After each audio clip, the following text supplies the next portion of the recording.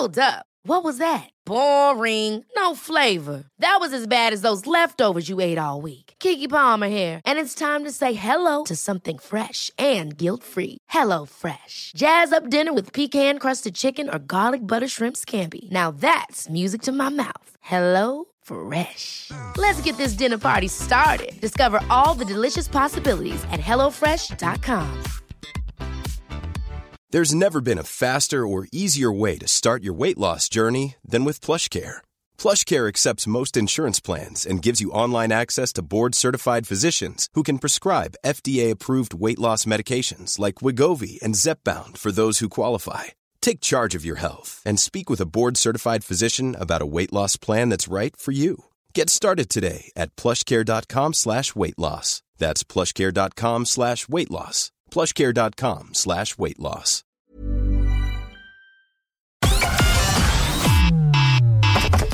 Connecting to the big show. In 3, 2, 1. We are in no position to be able to defend ourselves in any way whatsoever. Ireland is defenceless. Every time that it happens, we have to talk about how the good men feel. Help us. Without G backing us, putting it on the air and telling the people how important it is, then it wouldn't have gone anywhere.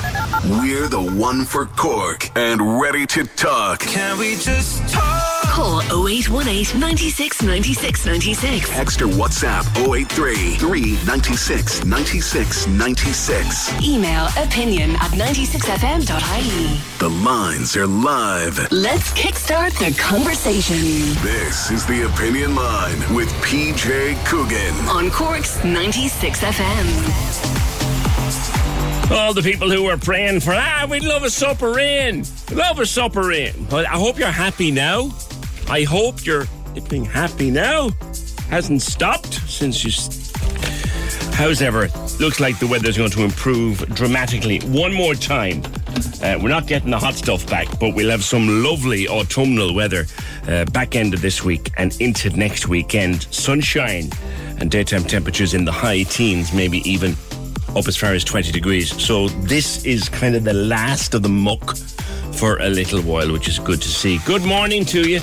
0818 96 96 96 the number. The text or WhatsApp is 083 396 96 96. Email is opinion@96fm.ie. Tom was on from Blackpool, said there's an ambulance stuck in Gerald Griffin Street for the last 20 minutes.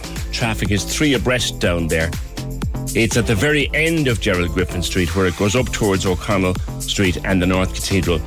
It's a disgrace that no one ever sorts out the flow of traffic in that area. Well, you know yourself, if there's an ambulance behind you, particularly if it's blue lighting, but if there's an ambulance behind you, you are obliged to try to let it go through, if you can at all. But if you can't, then what can you do? I hope that gets sorted. 0818 96 96 96. Now, over the weekend, that Aer Lingus story from Dublin Airport, it seems to have been caused by some kind of a major computer glitch, a cloud computing glitch. That the cloud, where they do all their bits and pieces and business, just went down, and they end up cancelling flight after flight after flight, and people were left stranded all over the place. Donncha, you are still in Turkey, I think. Good morning. I am, PJ. I'm still here. Now, in fairness, the weather is nice, but the stress is kind of high. I imagine. Take me through the events of the weekend, sir.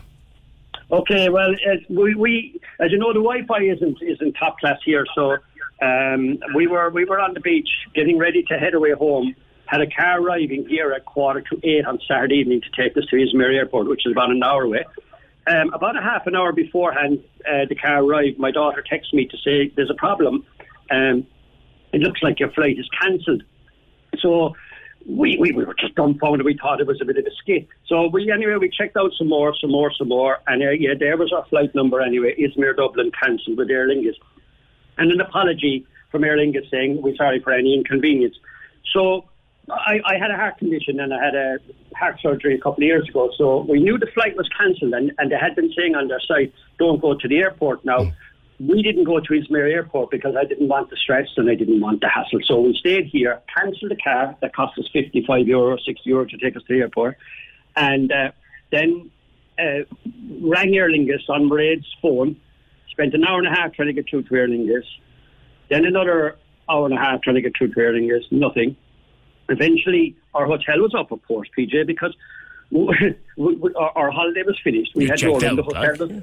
Yeah, we were checked out and everything. Our bags were gone. And so eventually, anyway, they found us a hotel down the road, which the less said, the sooner mended about that now. But anyway, we were very lucky they were able to put us back into this hotel again where we were on Sunday, which was a comfort to us because, you know, we were in familiar land. We knew where we were. We weren't wandering around trying to find places, which is all now of our own expense, by the way. Everything is our own expense.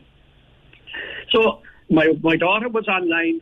She did everything from home. She spent hours and hours and hours on the phone, couldn't get through to Aer Lingus. We made contact with somebody who we know, which will stay nameless, who works for Aer Lingus, and they said to us, listen, forget it. Aer Lingus are not answering their calls. From what we know, they're not answering their calls.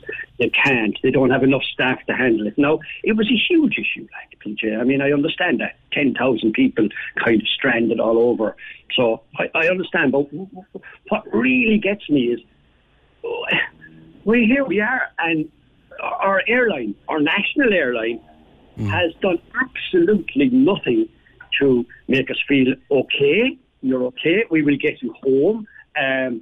Look, we're trying to put on extra flights. And so we know they're not going to do that now at this stage. So we booked the flight, cost us €895 on Wednesday morning to Dublin. And I have a friend who's over in Ismare at the moment. He's in the same situation. He's trying to book flights, but they're all full. Yeah. So like the flight from Bodrum with Ryanair, full. Our next flight that we could get with Aer Lingus, and I bet you if I went on now, it's gone, would be next Saturday. Oh, crikey. Now, okay. Yeah, now, like, Peter, I'm on medication after my heart surgery, so I was lucky I brought an extra week's medication with me. If I didn't, it's the stress, you know, it's the stress of it. Will I get the right tablets here? Will I have to get on to Ireland? But, you know, you kind of make allowances for that in the sense, what you don't make allowances for is, why don't they contact us? Why don't they let us know what they're trying to do to get us home? Or are they supposed to get us home? I'm just lost. Well, they are obliged to get you home, or at least if you have to get your own way home, they're obliged to reimburse you for every cent you spend. So at least that's a positive. But the communication seems to have been appalling. Appalling. Now, I've been on Twitter. I've become very good on Twitter, PJ, for a 65-year-old who never knew much about it. And I've been tweeting, and my tweets have been retweeted.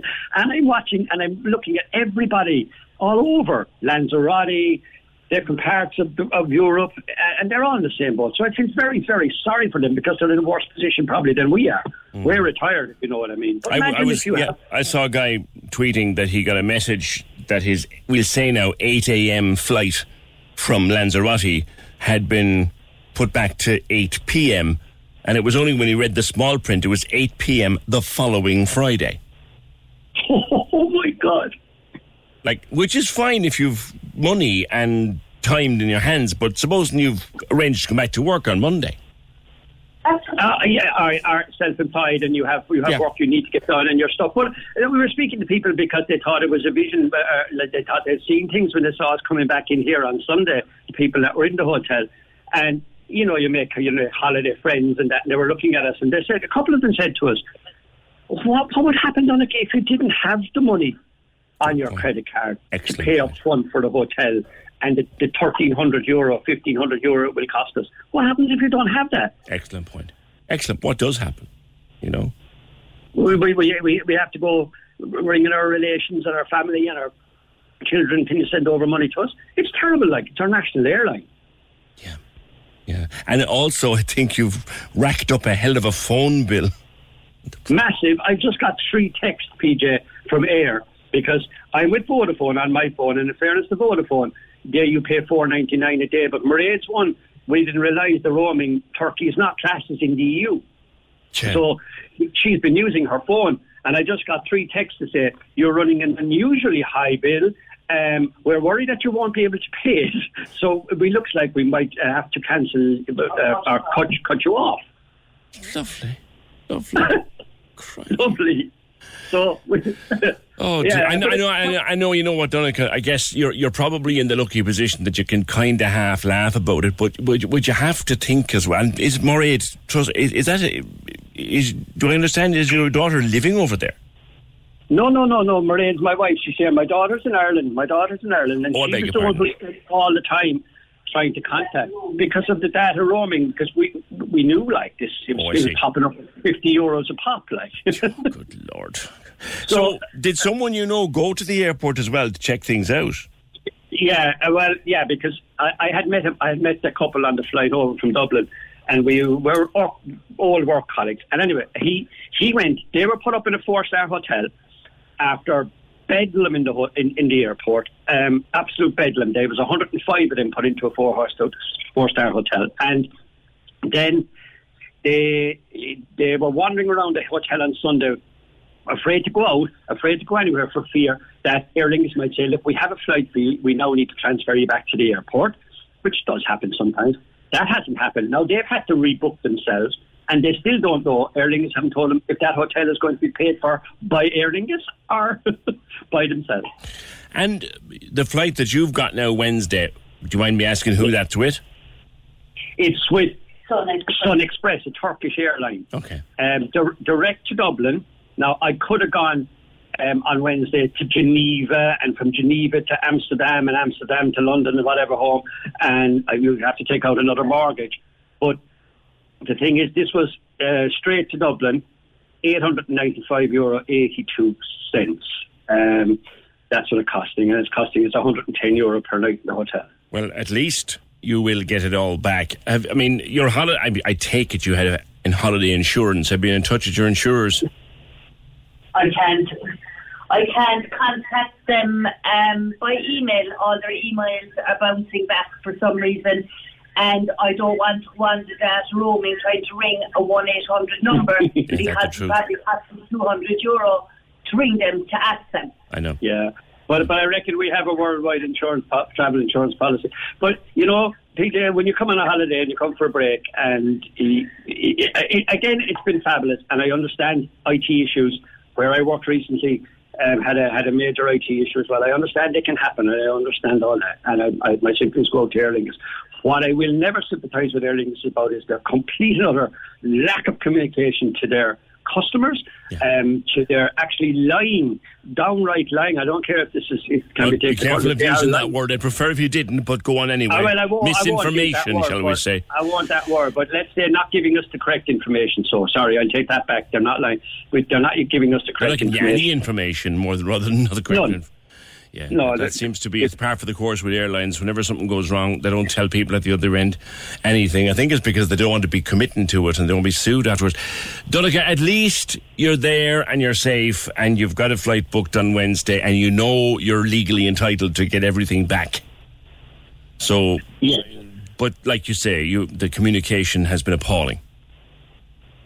It's been below. There isn't a word really to describe it. Like it's terrible, you know. You'll be embarrassed. I'm embarrassed by it, you know. I'm embarrassed when people say to me, "Aer Lingus, really? Aer Lingus, you're Irish airline." Like, in other words, it's not just a charter flight from some crowd. This is Aer Lingus. Yes, I know what you mean. People are used to hearing us bitching about Ryanair, but at the end of the day, actually, Ryanair seem to be doing a tighter operation at times like this.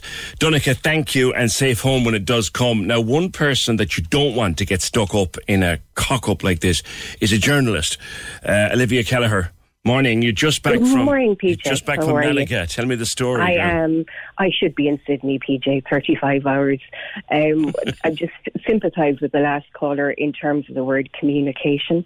There was no communication. There was a callous disregard, really, for the elderly. Anybody with mobility issues. We got to Malaga Airport, PJ, at 1 o'clock on Saturday for a half-hour flight. We became aware of what was going on at Dublin Airport, and we were told at the checkout desk that we'd all have to be checked in manually. Accepted that. Awfully slow. You'd think they had quills and parchments. It was dreadfully slow. Flight was delayed by 2 hours. Again, understandable. You thought checking in everybody manually, it's going to slow things down. Mind you, the weighing machine for the cases never fails. Of course, that worked.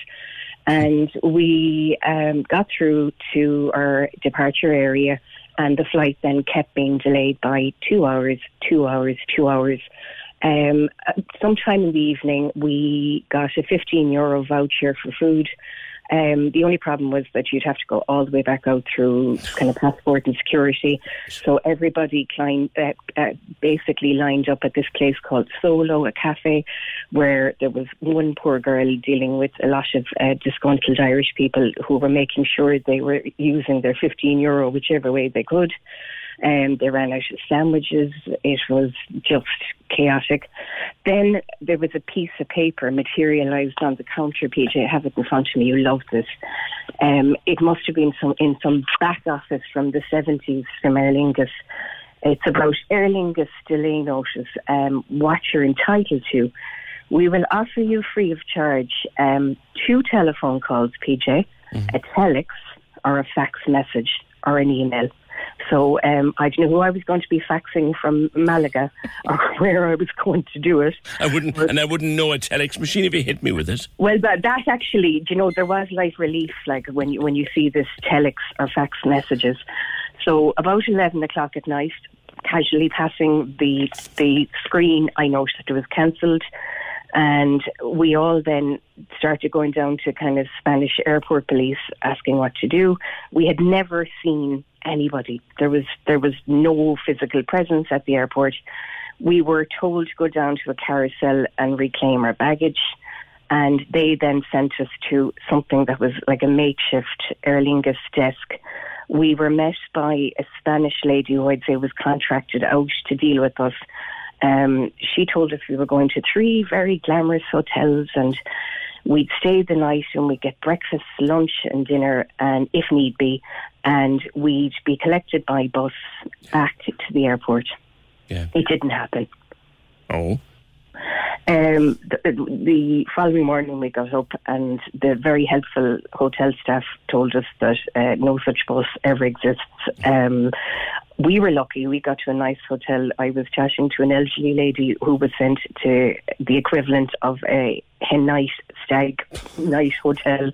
Very genteel, real lady. I was just kind of looking at her thinking, no, this, it was very difficult for people who just couldn't walk. I was chatting to another lady and I said, God, I wonder how many steps we did yesterday. And she said, I'll tell you, I have a Fitbit. We did 12,000 up and down the airport trying to find out something.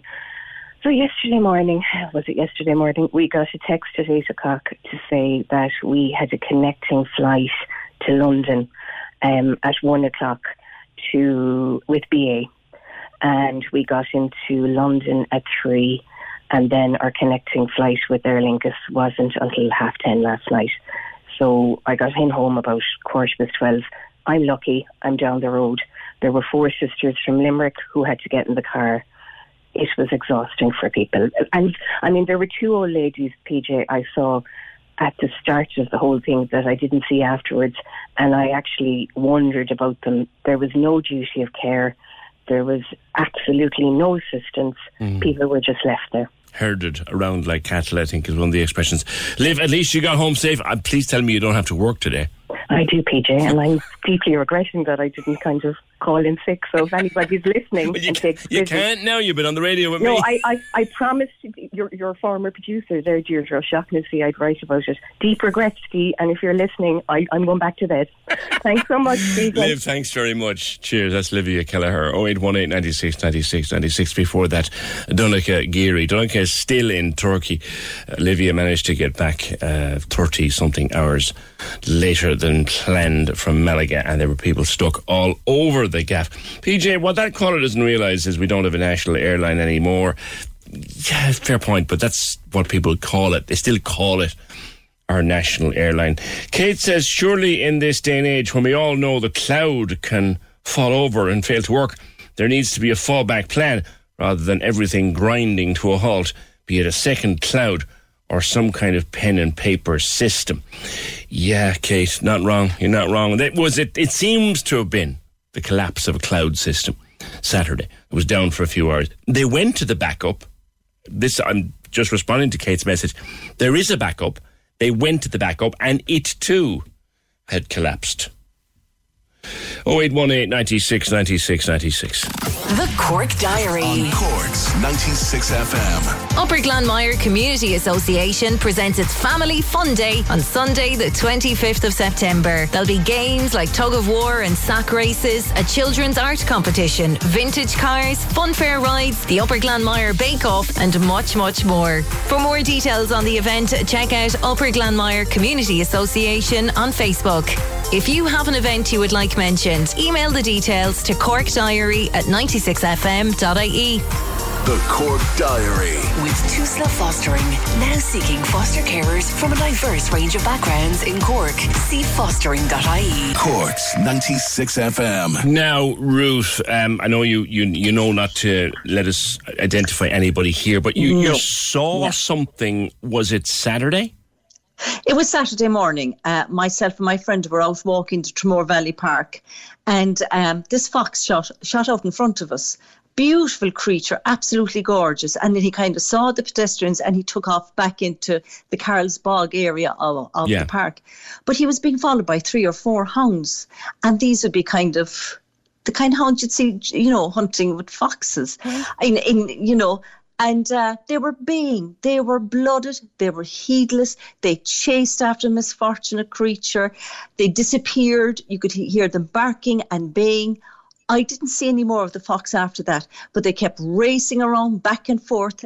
It's very boggy and wet in there as well, and they started getting filthy from all of this. Yeah. And in the distance, I saw a man at the other side of the fence. Now, it's all fenced in. Now, I don't know the first thing about him. I kind of shouted at him and saying, you can't do this. And then he started calling them. Now, he was wasting his time because they were frenzied, absolutely frenzied. And as you know, if they caught that fox, they would have torn him limb from limb. Mm-hmm. So I went to say... What kind of dogs were they, Ruth? I've got it. Do you know something now, PJ? When I was able to record it, they look like the dogs you'd see when there's fox hunting going on. So they weren't just a couple. They weren't just a couple of spaniels. Oh, they weren't. No. And I thought okay. Originally I saw one chasing, and I thought it might have been somebody left their dog off the leash. But these are 3 or 4 of the same dogs. Now, I did record some of them, and I actually put it up on Twitter. So I went to the park rangers, and someone said that this wasn't the first time it has happened, and it has been reported. So, of course, I was raped because the park is phenomenal, and they have done a fabulous job with it, PJ. You've got beehives in there. You've got... buzzards flying overhead. You've got my wife walks there a lot with our own dogs, and she'd said you'd see something coming out to the very edge, and she said the foxes down there, like they know how far they can come, and they'll actually sit and watch. Do. Yeah, and they are gorgeous creatures. They're beautiful creatures. They are, and you've got pheasants, you've got all these ground-laying birds, you've got lots of ducks, larks, pheasants, so on. You've got all of these creatures. So walk the dogs, but they have to be kept on a leash at all times. You've got beehives, you've got everything in there. It is just phenomenal what they're doing with it, and they're tending to it and looking after it and improving it, and it's all behind the scenes the whole time. It's just a wonderful amenity to have, particularly after it was a dump for years upon years upon years. So they're doing a great job in it. So anyway, the next day I came back determined to find out, because clearly whoever released the dogs didn't release them from the main entrances. I mean, he doesn't want to be seen. So I went round the back. I went into Nemo, and between Nemo and Douglas Court, there is a piece of scrapland where they've got the electrical pylons standing up. That's right. And sure enough, there was the fence, and one of the bars was missing. So this is how he introduces his dog, exactly where I had seen him. So I did tweet about it, and it's just a case of getting the bar put back, reinstating the bar. Now, he could do it again, but I think when things get highlighted and people know about it, he is not going to be doing that. I don't know if any of the foxes are left, or the pheasants. Like I saw pheasant chicks and everything there during the summer. Yeah. It's just wonderful. All right, Ruth, that's a disturbing thing to see. Yeah, and the ranger said to you that it's not the first time. It's not the first time now, and it's been reported now. I don't know to whom it's been reported or what whatever. Powers they have. Yeah, exactly. But when it comes to animals and looking after animals, our legislation is very weak. But This is a health and safety issue. Running around in front, you've got smallies on their bikes, you've got elderly people walking, and these creatures are just barreling through, and they're heedless, they're mindless. But you also have, this is what would worry me, you also have a lot of family pets being walked. Like my 2 dogs are 2 little softies. If one of these hunting dogs decided to abandon the idea of the fox because they're unlikely to catch the fox and turn on one of my 2 little fellas, what do I do? No, you're talking, PJ, and that's what happens. Yeah. This is exactly what happens. Yeah. So, like I said, the misfortunate fox, and he was beautiful a lot of the time. These urban foxes can be kind of ratty looking and stuff, but this fella now, he was just gorgeous. So I have tweeted about it, and I can't believe that somebody would do these things. But look, all right. Ruth, thank you for bringing it to our attention, because now that you've told us, everybody else knows that somebody is running dogs through Tramore Valley Park chasing the foxes. If anybody else has come across what Ruth saw at Tramore Valley Park, then let me know at 0818 96 96 96. Let's get to the bottom of that. The Rangers told her that it's not the first time that it has been reported. They didn't necessarily say to whom or what might happen. But if anybody else has seen it, that's a very upsetting thing to see. Kate says, I know what I'd do to that dog owner. I'd set police Dobermans or Alsatians on him and see how he likes it. 0818 96 96 96. Now, we'll be talking quite a bit, as you can appreciate, over the next couple of weeks with regard to the budget and the cost of living. I see Simon Coveney all over the media yesterday telling us that this will be a budget like no other. Rumours abounding, for example, that there will be 3 electricity credits and possibly even more besides that. So they seem to have something in mind for us. Jamie Lynn Williams, good morning to you. Good morning. Jamie, you're on a carer's allowance, and I know that you were part of a campaign to increase that carer's allowance and do away with the means test. I am, yes. I'm part of quite a few campaigns, one of them being obviously what we're calling the Carers Advocacy. We have a Carers Advocacy support group on Facebook where people can sort of keep up with it, but the petition itself is called Increase Carers Allowance and End Means Testing. There's another one going for disability, for the increase of disability allowance, and to end the means testing for that as well, just so people are aware. You want the disability put up to 350. You want the carers put up as well to 350, correct? I want the carers put up to national minimum wage, and people are saying I'm crazy, but I'm going to explain now exactly why. Because obviously, everyone's been hit quite hard by the cost of living. And I personally do feel that in one of the wealthiest countries in the world, there's not a single person who should be struggling to survive. But the fact is that right now there are a lot of people who just can't make ends meet, Carers and disabled people have been at the bottom of that barrel for a very long time. And now it's reached a point where carers are not only trying to survive week to week on the pittance that they're given, but they're also being asked to supply all the additional needs, which DCA never covered to begin with, as well as the cost for private health care. The onus for private health care has come upon us here, since none seems to be available. We're having to homeschool or hire private tutoring since there's a lack of adequate educational spaces. That's, obviously still such an issue.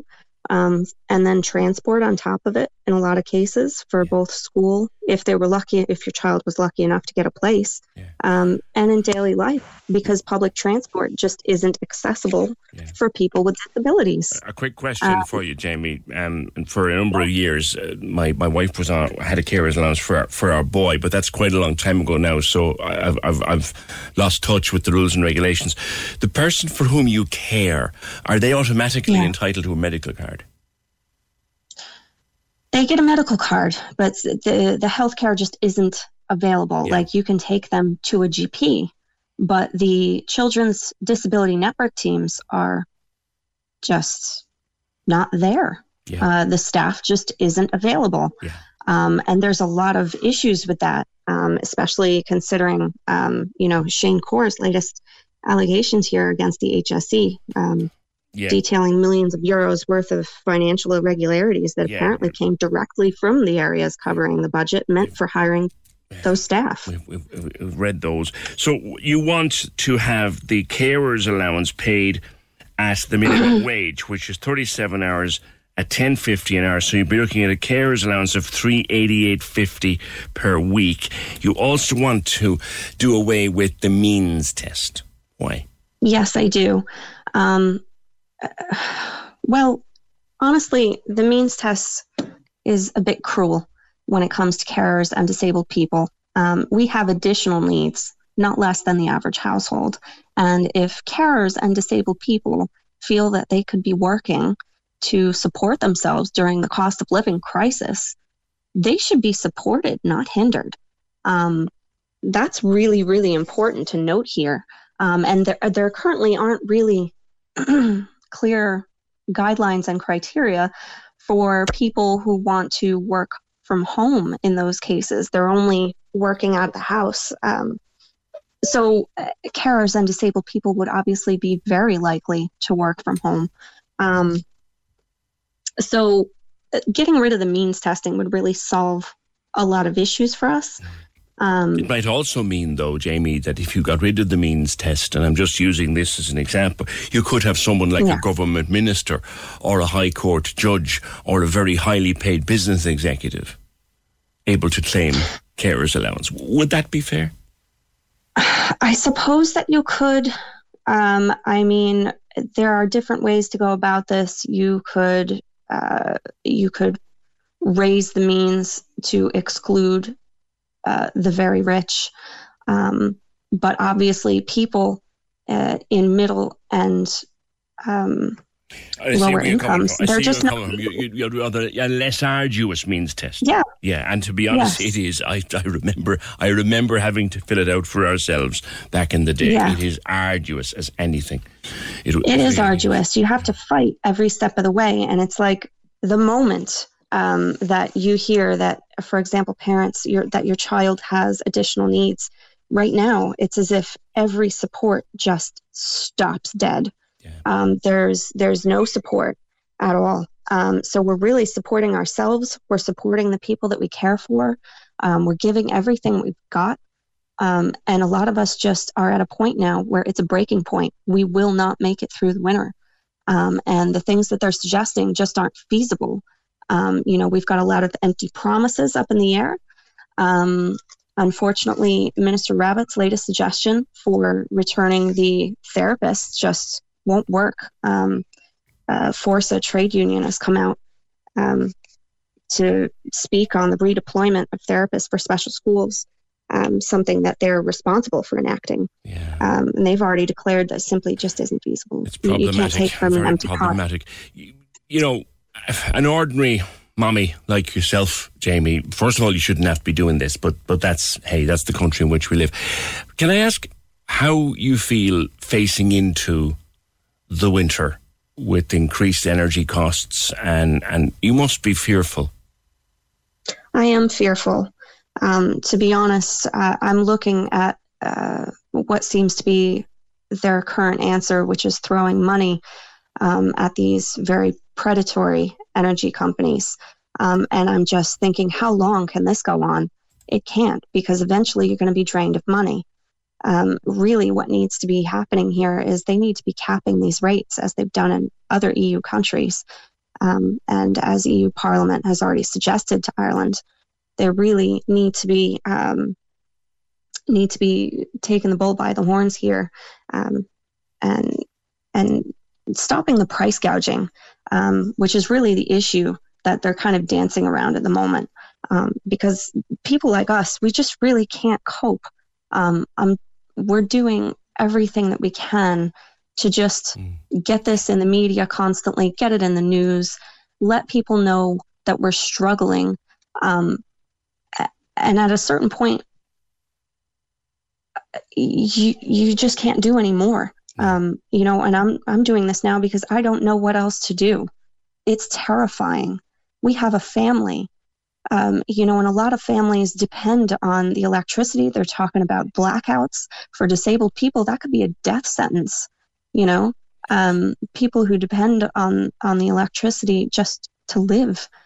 And I know for us, it would just be, extremely difficult with an autistic child who would use electricity to regulate with sensory lighting and different aspects like that.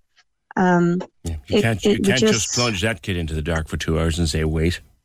You can't. You know what? We find ways to cope when there are outages, but a full blackout for God knows how long. No, I don't even. I know you can't even imagine what it's going to be like. And thank you, Jamie, for that. I appreciate your contribution. Minimum wage. She feels the carers allowance should be paid at minimum wage, which is presently €388 odd per week, and that the means test should be scrapped. 0818 96 96 96. I'd love to know what you think. PJ, the means test has to go. My mother, with dementia, is living with us. The better half minds her, the 2 kids Monday to Friday. I do all 3 on the weekends when she goes to work for 14 hours. The hoops we had to jump through for $61.50 a week was unbelievable. I'm not a wealthy earner, PJ, neither is she. 40 of that $61.50 is because we've 2 kids. It's despicable. Really, it's $21.50 she got approved for. Get rid of the means test. It's an absolute joke. And for someone like you, it absolutely is. But you see, can you imagine the headlines that there would be if we suddenly did away with a means test? And I'm not saying whether you should or you shouldn't, because I remember sitting down to do it, and it's arduous. It's just arduous. And it was the wife did most of the heavy lifting on it, not me. But imagine the headlines if we suddenly discovered that a cabinet minister or a high court judge or some boss of a massive company that was earning 300 and 400 grand a year, they were entitled to a carers allowance. Imagine the headlines then, and if you do away with the means test, that just might happen. 0818 96 96 96. Let me show you what it's all about. Check it out. Simon Murdoch and the best music mix. Weekdays from midday on Cork's 96 FM. On your radio every afternoon with the best tunes from the biggest names like these guys. My name is George Ezra. Hi, I'm Lizzo. This is Harry Styles. I am always good for a giveaway. You're very good, thanks a million. And the random stuff like house envy. Can you see the water from where you are? I can. It's beautiful, yeah. Any interest in doing a bit of Airbnb, Gillian? No? No. Let me show you what it's all about. Check it out. Simon Murdoch, midday to 4 p.m. With Sky VIP. At Sky, everyone's a VIP. Visit the VIP section of the My Sky app to discover your rewards. On Cork's 96 FM. Definitely I can see the merits of increasing the carers allowance to the minimum wage, though. Absolutely, that's a no-brainer. Yes, it would be very costly, but there must be some way to finance it. See what you think. 0818 96 96 96. Anya, thanks for your email. I'll read it later. Lovely story. And that's the kind of care that's out there that we know little or nothing about, but happens all the time. I can't believe this. I remember talking to Deputy Michael Collins and to a young councillor, Ben Dalton O'Sullivan, a couple of years ago when this bus started going from West Cork to Belfast to take people up for cataract operations under the cross-border treatment scheme. I remember the first or second bus, and it was a kind of a suck it and see. If we get to fill another bus, we'll take another bus. Bus number 100 went at the weekend. Michael Collins, good morning. Good morning, PJ. 100 times now this bus has run. Absolutely, 100 times. The necessity is there. There'll be a whole streamline of buses going along after this as well. But we've done about 5 bus trips in the last few weeks because I have huge numbers waiting, people going blind, waiting for a simple 25-minute cataract surgical procedure that could take place in Bantry General Hospital, in Mallow, and in Cork City, PJ. And it's not happening. Unfortunately, in spite of all the promises we got down through the years, it simply isn't happening for the people of Cork County and Cork City and Kerry. And in some cases, I get a lot of people too from Dublin and Kildare along the line, and Donegal looking for surgical procedures are, worried they're going to go blind. And the one thing I have, PJ, is people, you see, would say to me, look, I'm trying my best not to have to travel to Belfast. People over 90 years of age going up this weekend. They've rang the hospital in Cork. Where am I on the waiting list? Oh, we don't know, or else it looks like it could be another 3 years waiting. And there might have been 2 years waiting already. Now, 24 people went on Saturday morning. Are they home already? They're all home, thank God, and 23 of them had successful operations. They all came home last night. One gentleman had high blood pressure, and that his operation was pulled off. So they're fairly good up there in Kingsbridge Private Hospital. But all 24 people left with praying with the expectations that they'd come back with their sight saved. And Ben Dalton O'Sullivan, as you mentioned a while ago, the councillor and myself met them when they came back to Cork last night, and there was a lot of relieved and happy people. And obviously I get phone calls this morning from people saying they're delighted they can see more now than they've seen since they were a child, and this mainly affects elderly people, but it's a scandalous situation that we let them go to where it is that they have to go blind or go to Belfast. And Michael, I know that they get quite an amount of the money back. Would you go through it again for us, what the structure of that is?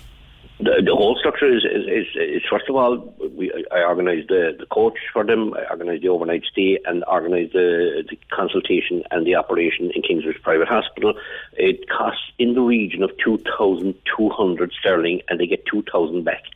They are going to be able to pocket some bit, but it's to them it's okay. It's either that or go blind. Now, in fairness, I will say one thing: to the credit unions have given so many people bridging loans. If they're worried, and we've worked with the credit unions, spoke to them. It's a kind of a government-backed scheme as such, and the credit unions are giving them bridging loans for those who didn't have the money and were able to I go was across just the going to ask you that, because I know credit unions are looking very favourably on, for example, that new hospital in Benidorm that we were talking about a few weeks ago.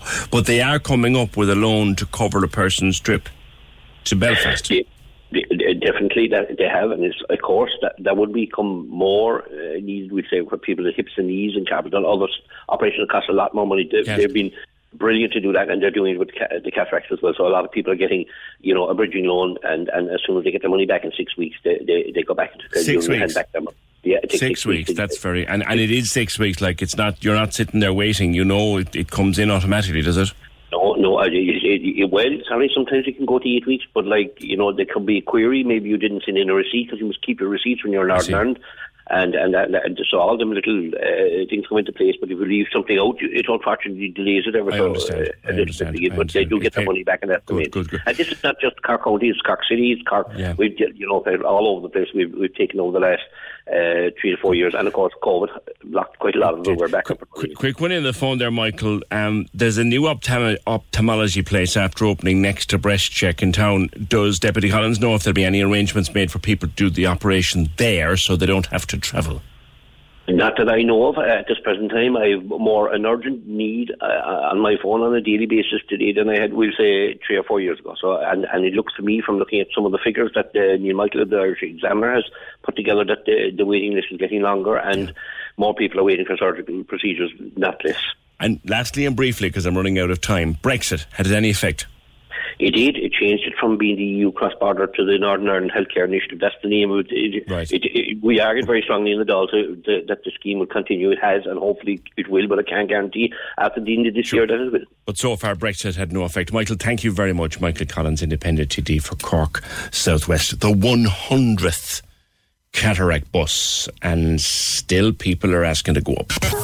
All the stars on one show. Hello, ladies and gentlemen. My name is George Ezra. What's up, y'all? I'm Beyonce. Hi, this is Harry Styles. Hi, I'm Lizzo. Hi, Ed Sheeran here. The Hit Mix with Shane Bucks on your radio. Weeknights from 8 on Cork's 96 FM. The lines are live. And we're ready to talk. Can we just talk? Call 0818 96 96 96. Text or WhatsApp 083 396 96 96. Email opinion@96fm.ie. The Opinion Line with PJ Coogan on Cork's 96 FM. Yeah, just a happy birthday today. Don't normally do these, but then again, not everybody's as famous as this man. A bit of a Northside legend. Happy birthday today, and he's at work as normal to Mick Moriarty, the Baldy Barber. If you're passing the salon today, pop in and say hello and wish him a happy birthday. Happy birthday, Baldy. 0818 96 96 96 is the number. The text to WhatsApp 083 396 96 96. The email opinion@96fm.ie. I know someone who said that once they have the operation done, they can see all the dust and dirt now. Yeah. Hi PJ, seems to me unless a condition is life-threatening, patients are put down the list. They're going blind, waiting up to 5 years for cataract operations. Well done to Michael and everybody else involved. 0818 96 96 96. Back to carers' allowance and the two arguments. One, that it should be increased to match the minimum wage. The second, that they should be doing away with the means test. Aisling, what did you like to say? Good morning. Hi, PJ. How are you? Good. You care for Donnacha? No. Yeah, Donnacha. He's 4 years old. So we're 4 years down the line, but it's ridiculous. It's just ridiculous. Like, it's 24/7 care, and like, I just can't understand why we don't get the same as a normal person out working. Like, the work we do is... What is the payment? Well, obviously it's means tested, so I think I'm only getting something like 260 a week. Right. So, and like the normal person going out working every day gets 300 odd. Like, I just don't understand. It's 24/7. We don't get holidays. We don't get sick pay. We get no time off. Yes. You know, I just don't understand why we can't get minimum wage. It's just ridiculous. It's the work we do is just it's never ending. Like, so. What are Donnacha's needs, Aisling? What are his needs? Oh, he's an awful lot of needs. He's non-verbal. He'll never walk. He can't sit up unaided. He's in a special chair. He's tube fed through the stomach. He's on an A4 sheet of medication daily. You know, he can get seizures. He gets these infantile spasms. He's a lot of digestion issues. Feeds are an issue with him. Oh, it's just he's a lot of issues. And then to make matters worse, he's 4 years old and he's undiagnosed, so we don't even know what. Oh my goodness me! Yeah, they've told us whatever he has, it's extremely rare. So, thanks. That's a good start. I kind of guessed that bit, yeah. But they don't know. No, we've had tests. We've been tested. Husband's been tested, and Donnacha's been tested. And today we're still ongoing tests, and they can't find out what's wrong with him.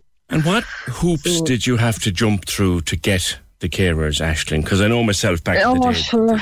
The means test is arduous. It's very arduous. Yeah. Like that, like I didn't have a clue when Donnacha was born. Like, now I had a social worker and she went through all the forms because you have to go and get domiciliary care allowance and you have to apply for all these things. But the forms were ridiculous, like a book you have to fill out. You know, even the time alone and having to get my husband's pay slips and you just have to give every bit, bank details. It's like, the amount you just have to give everything to them.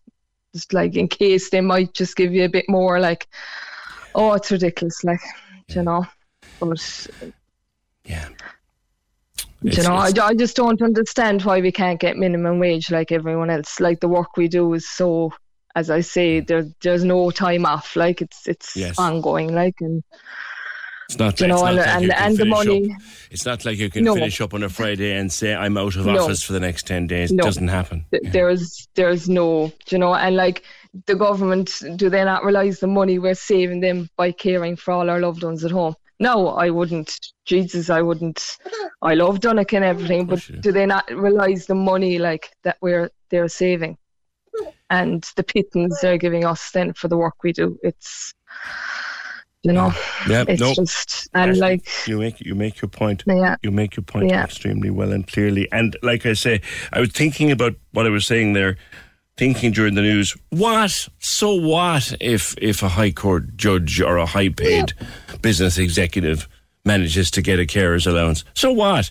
It balances itself out if more people like you get a better payment. Yeah, and we're still all caring for our loved ones that have issues, true. And this is true. This is true. And as I said, people don't know it until they've walked it. And this is very true. It's tough. You have two other smallies as well, have you? I do. I have a 4-month-old here, and I have a 7-year-old in school. A 4-month-old, I know. Oh God! You know what? I don't do much of it, Aisling, but I'll pray for you. True.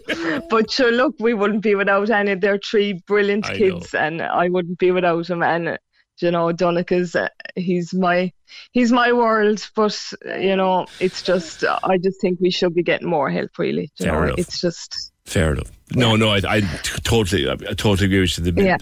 On the minimum wage side of it, at least. Yeah. Thank you very much, Aisling. And I'm inclined to be swayed on the means test thing too. Thanks, Aisling, and best of luck to you and Donncha and all the others. The one person on 300,000, if they applied, would and should receive it. They pay tax the same as everyone else. Their child's needs are no different. People need to get over their begrudging attitudes. Thanks for that. 0818 96 96 96. So there's 2 things people want with the carers allowance. They want to increase it to the minimum wage, which presently stands at around €390. And they want to scrap the means test. How would you feel about that? 0818 96 96 96. I'll hold on to that, will I? I will.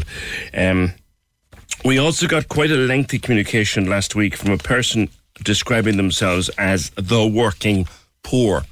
And I'll read it in a wee while because I think there's a lot of people will identify with it. And by the working poor, I don't mean people who have a need of state assistance and get state assistance. I mean people who don't qualify for any kind of state assistance. They're the working poor. I'll read that in a while. Thank you. 0818 96 96 96. Now, after many weeks of campaigning and asking and pleading and downright demanding, the people from FUS had a meeting on Saturday, I think it was, Rebecca, with the Taoiseach. So you met him personally, did you? Good morning. Hi, good morning. So we had our meeting with the Taoiseach on Saturday just gone. And, overall it was, a positive experience. We went in with a very set agenda and we were very happy that the meeting lasted 90 minutes. We were happy that we were able to cover kind of every issue that we wanted to cover. The Taoiseach accepted that progressing disabilities as a model has failed. Oh, he accepted He fully accepted that. He admitted that.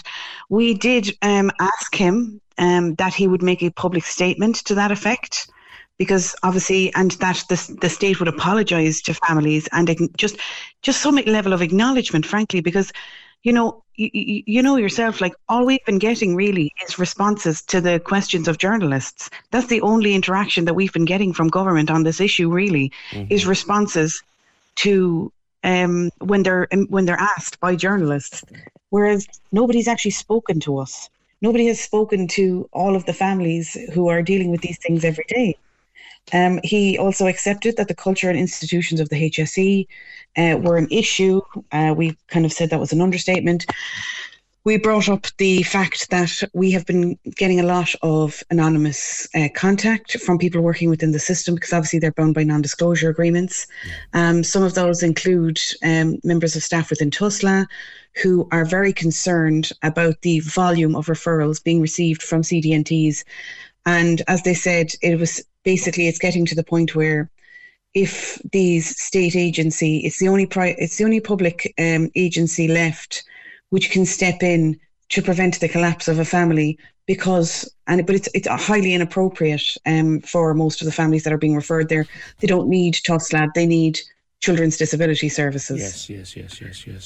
Yes. So how did he respond to, first of all, your call for him to make a public statement? How did he respond to that? I would say that it was kind of a let's move on sort of situation. That wasn't.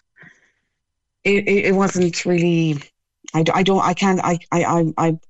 He didn't say he wouldn't. Correct. Exactly. He couldn't be drawn on that one. Now on the issue of equipment provision, he did state that in his view, no child should be waiting for equipment. And he did not see the purpose of RAG groups, and he felt that they delayed the process, and he felt that any item of equipment which a professional, an OT or a consultant feels is medically necessary, then a child should be given that, and the budget spent on equipment was a drop in the ocean in the grand scheme of the HSE spending. And we were able to provide him with a list of families whose where they had because we have the policy for Cork and Kerry for equipment. So we know what the criteria is, although it's actually it's quite a vague document in many ways. So the Taoiseach said to you effectively that he agreed with you that no child who needs equipment should have to wait for it. Just outline again for me, Rebecca, what is a RAG group, just for the benefit of listeners? So if it's determined that your child needs a piece of equipment, like maybe they need, a bath lift or a bath seat or a wheelchair or anything like that, or a walker, then you'd go to your children's disability team. They'll write a report saying why it's medically necessary. Sometimes there's involvement from the paediatrician or a consultant. They'll also write a letter saying, look, this item of equipment is medically necessary. And then the way it goes at the moment is it goes to I think they're the regional allocation group. Okay. So there's one in Cork. And I suppose what we had brought up with him is that we keep being told that money is not an issue, money is not a problem. It's all that they're just short staff. Mm. But that is not true in the case of equipment. That is not remotely true in the case of equipment. So many layers of red tape. So many layers of red tape. That's the thing. They only have €30,000 for the whole of Cork for adults, children and the elderly. Yes. So how can that not being short of money, Rebecca, I know that you're going to be attending the cost of living protest on Saturday, and we're very much gearing up and covering that in detail throughout the course of the week. Were you satisfied with the meeting? From a cost of living perspective, that was a huge issue that we spoke about. The Taoiseach kind of wasn't really giving a whole lot of away. He did mention one-off measures, and we were clear, very, very clear, to point out that the one-off measure simply, it's a sticky plaster on a dam that's already at breaking point. The Inclusion Ireland reports tells us that people with disabilities on average have €13,000 extra of costs every year. So many of these families, they're on 220, they're on 260.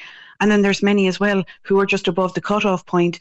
And, I would have come 100% of us would agree that there should be an end to means testing for carers payments, because all welfare payments are open to abuse. It doesn't stop us having them. Yes, do you know what I mean? Yes. And I think the point that can be made is, well, look, if by any chance a highly paid executive who's trousering 420 grand a year, if by some chance they manage to get approved for a carers allowance, what of it if it means everybody else who needs one gets one too? Is that generally the view? Absolutely. That's the thing. One point as well that has been very, very much, not mentioned is the fact that women are typically the ones who stay at home to do the caring job. Mm-hmm. So if they have no personal income, that puts women at huge risk of, financial abuse. They have no income of their own. We pointed out to the Taoiseach that every single carer in this country and every single person with a disability in this country is watching as they're rolling out, they're trialling a living wage for artists, which we also welcome because everybody deserves a living wage. But the fact remains that if you think that that's what the living wage is, and you acknowledge that there's 13,000 euros every year of extra expenses that come with having a disability, and all the services have collapsed, then how do they think that people will survive that? How do they think that people are not going to be making the decision between the electricity and the appointment? Because it's not just that the speech and language, the OT, it's everything. The toys cost extra. You have a lot of children who need specific shoes to cover leg braces. Every single little thing is more expensive. Yes, it is. And there's just absolutely no acknowledgement of that. I take it FUS will be attending the cost of living protest in large numbers on Saturday. Yes, absolutely. So Saturday at 2:00 outside the on the Grand Parade. So we will be there. We will have our banner. Anyone, any carer or person with disability will be welcome to join us. And we also have a full kind of rundown of kind of what we discussed with the Taoiseach as well. That'll be going up on our website today. Okay. We covered huge ground on it, so there's a lot to go through. Okay, all right. Rebecca, thanks. Did you contacted us about something else entirely, driving after just the 12 lessons. Do you want to briefly outline what you're talking about there? Yeah, so I suppose, and to be honest, this kind of ties in with cost of living as well in some respects. So I had to learn to drive. Myself and my husband, we lived in Dublin for a number of years, and we were living quite close to the city centre, so we didn't have to drive. However, when we had our daughter, she's our second. We really, really had to get out and start driving. So before the pandemic, I went and did 2 lessons doing manual, and I was like, do you know what? This isn't for me. I'm going to go with the automatic. I think I'm more suited to it.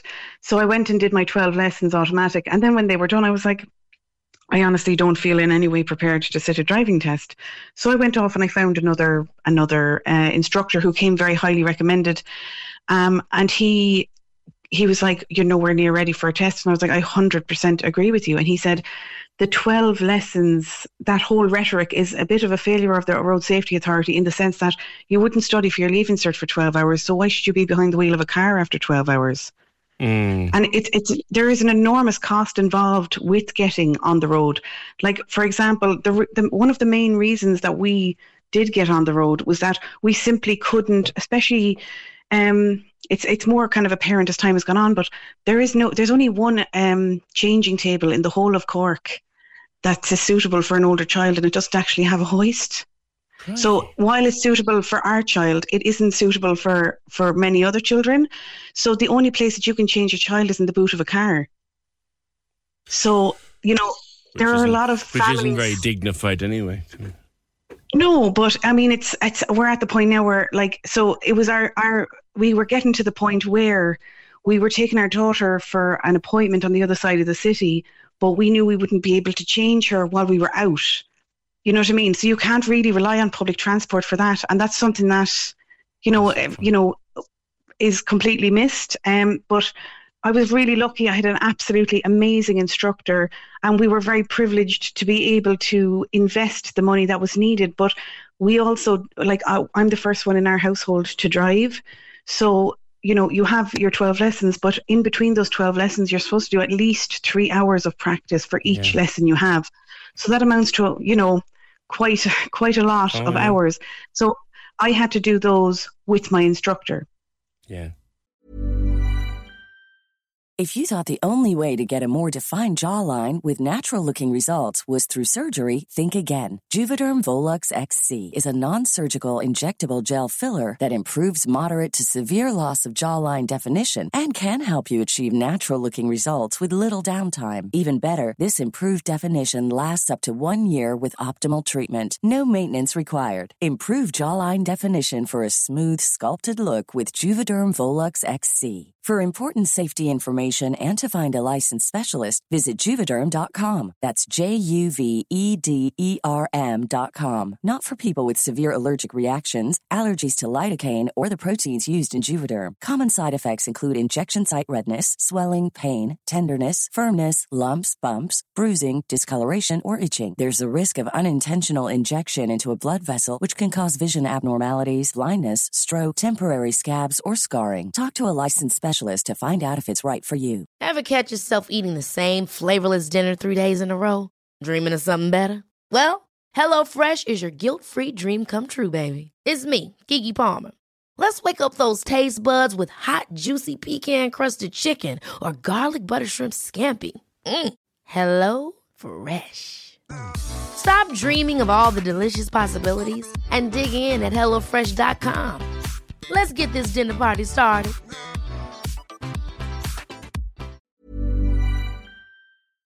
Yeah. So it was a seriously large amount of money. You didn't have an experienced driver with you. I mean, I spent, I don't know how many Sunday mornings while my daughter was learning to drive. I don't know how many Sunday mornings we spent driving around town for her to practice. But you didn't have that luxury because you didn't have another driver in the house.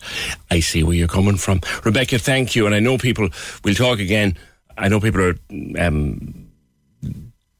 anxious to get a very big turnout Saturday. Could you suggest people mentions the cost of living protest in Cork on the 17th, then the national one on 24th? People need to show how they feel and they need to show it on the street. Ringing governments for statements gets nowhere, as they really do not care.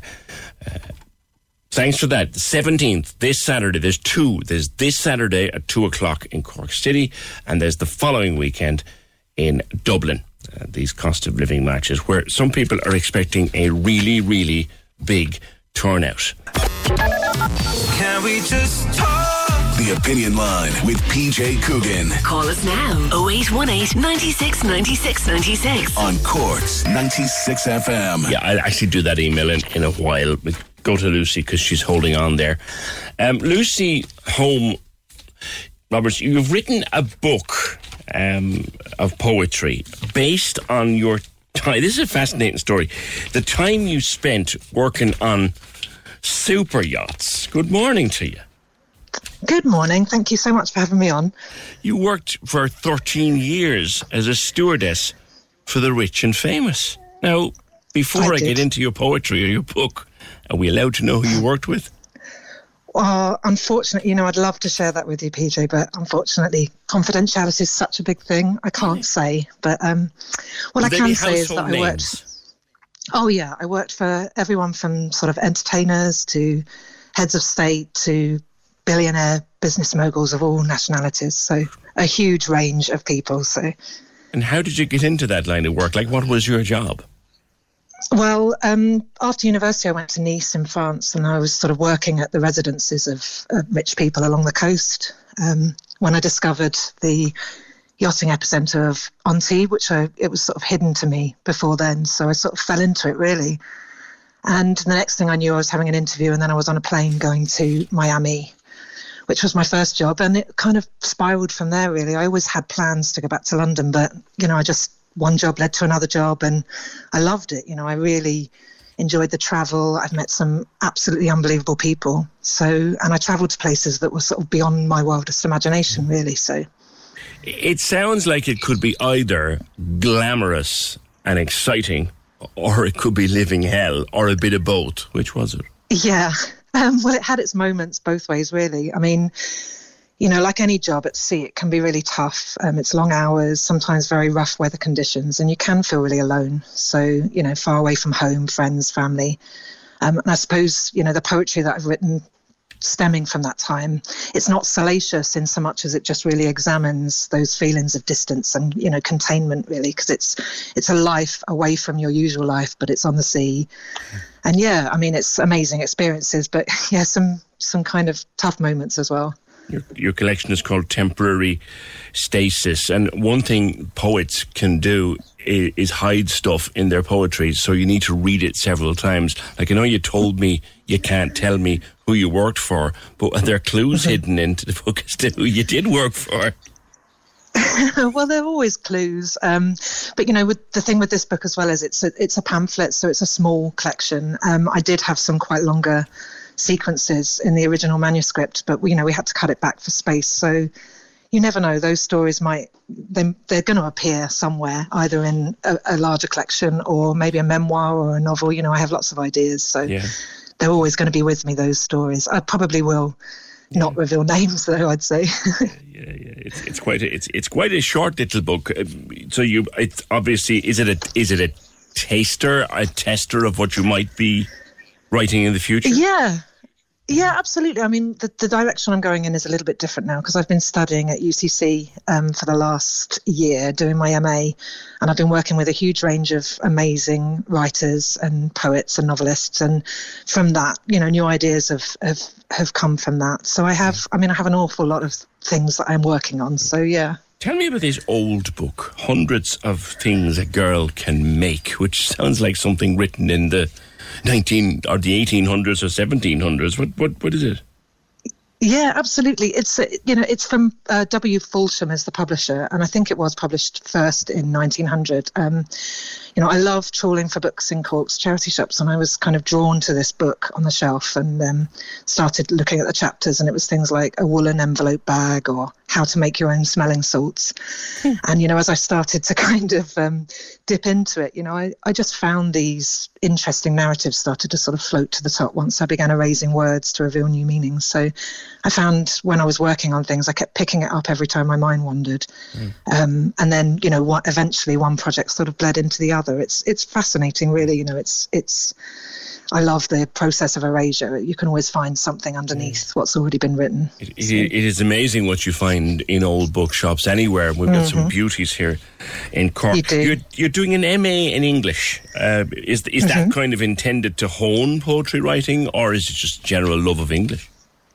I think you can take it in any direction that you want to, really. I mean, I've worked with such a talented cohort of writers, and everybody specialises in different areas. So, I mean, I've been learning from teachers like Leanne O'Sullivan and Liz Quirk and Matthew Geedon and Cork novelist Danny Denton, Ava Walsh, so they're, you have this multitude of influences and you can kind of take it in whichever direction you want. I just did my poetry thesis, actually, under Liz's supervision. And, I mean, it was amazing. I didn't want it to end. It was a fantastic experience. For anyone listening who might be interested in a life working with the rich and famous, would you advise it or would you recommend it to try it? Well, absolutely I would. I mean, I owe so much inspiration that I have in my writing to those years that I spent at sea, and I didn't realise it at the time. I was always trying to write, but I didn't think that I was in the right arena. I thought I should be in publishing or something more literary, but all of those experiences have informed the person and the writer that I am now. And, I had an amazing time. I wouldn't change a moment of it. Yeah. And you're not from Cork, but how come you're based here now, Leslie? Well, I met my husband, who is from Cork. He's from Ballyphehane. I met him at sea. Yeah, he's a marine engineer. So I don't know really how I ended up here. It just sort of happened. And 12 years later or 13 years later, I'm still here. Well, Lucy, if you're going to meet a man from Ballyphehane and marry him, then he's going to want to live in Cork. That's just how it is. Yeah, this is true, yeah. Lucy, great speaking with you. And good luck with the pamphlet or short book called Temporary Status being launched this week. And that's Lucy Holm Roberts. Thank you. 0818 96 96 96. I was going mad. Hoping she might tell me about some of the people that she worked with, but nah. Sworn to secrecy. Right, let me do this. I want to put this out. Give it a minute to read this. And I want you to just respond as you feel you can. I think people will identify with this rather a lot. Dear PJ, I'm in my mid-30s. I have a permanent, stable job that pays well, but I just can't get on in life. I can't buy a house. I rent a small room in a house share for ridiculous money, and I can't access good health care because of the little boys we have sitting in government. I don't have a medical card. I pay health insurance, but as far as I'm concerned, I don't really think it makes much difference. For example, recently I needed a GP. I was told it would be 3 weeks before I could be seen. Do these people really think they're doing a good job up there in the government? Ireland, in my eyes, is now a failed state. Do these people realise how difficult it is for people at the moment? I feel people in their 20s, 30s and 40s are becoming what I call the working poor of Irish society. Unfortunately, in this country, you get penalised for working. All people out there who are getting up and going out to work, they're now going down the road of being the working poor. You might wonder what working poor means. The working poor will be the people who are working and won't get any assistance towards cost of living as they've too much money in the eyes of the government. The working poor will be the ones left with nothing at the end of the month, but apparently they still earn too much to be entitled to any assistance or support. The people out there working who'll never get allowances towards their bills. OK, we got 200 quid towards the electricity, but that doesn't exactly cover a lot. The working poor are the ones who pay for it all and are left with nothing. I'm so angry about this. I wonder, why do I get up and go out to work when I'll be left with nothing at the end of the month?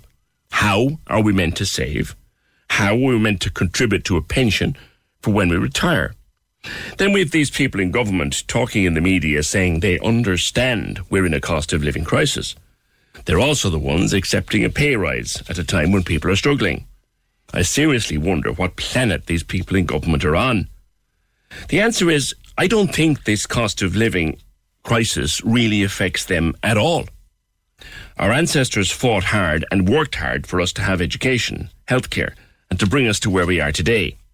It's now time for the people of Ireland, it's now time for the people of Ireland to stand up and tell our government we will not accept the way things are. They need to stop talking and take action now. I will be attending the Cost of Living March on 17th September.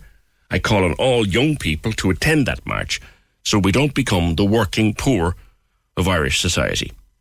And what I say to our government is, I refuse to be the working poor. Anya was on to us, opinion at 96fm.ie. Can I just share a small gesture of kindness, but it meant so much to me. Saturday, September 10th, about 4 o'clock, I left the house to go visit my dad, Seamus, in his nursing home. He's in the Ballincollig Community Nursing Unit. He likes a few slices of toast with butter. Now, we could easily get this from the nursing home, but he likes when we bring it in with him to have with his evening cup of tea. Anyway, I walked into town, and when I got down to the Northgate Bridge, I thought, I forgot the toast. So I had a mini panic. So I thought, I'll go into Tony's on North Main Street, told the chap in there my dilemma, and sure, no problem at all. A few slices of toast and butter, not a bother. Take them away. And they also threw in a few sausages, just for my dad. He used to love going to Tony's for breakfast. Anyway, to cut a long story short, he came out with the toast and sausages all wrapped up and wouldn't take a penny. I put a few quid in the tip jar. Just wanted to share this. You can't beat Cork and the people in Cork. That's from Anya. Well done, Tony's.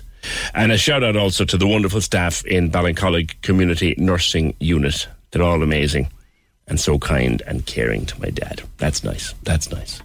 0818 96 96 96. Can I just mention to you, Anam Cara, and we've talked to them and about them before. Tuesday the 20th, which is tomorrow week, they'll hold their second Cork meeting of the month in Mill Court, Mill Place, Bandon, 7:15.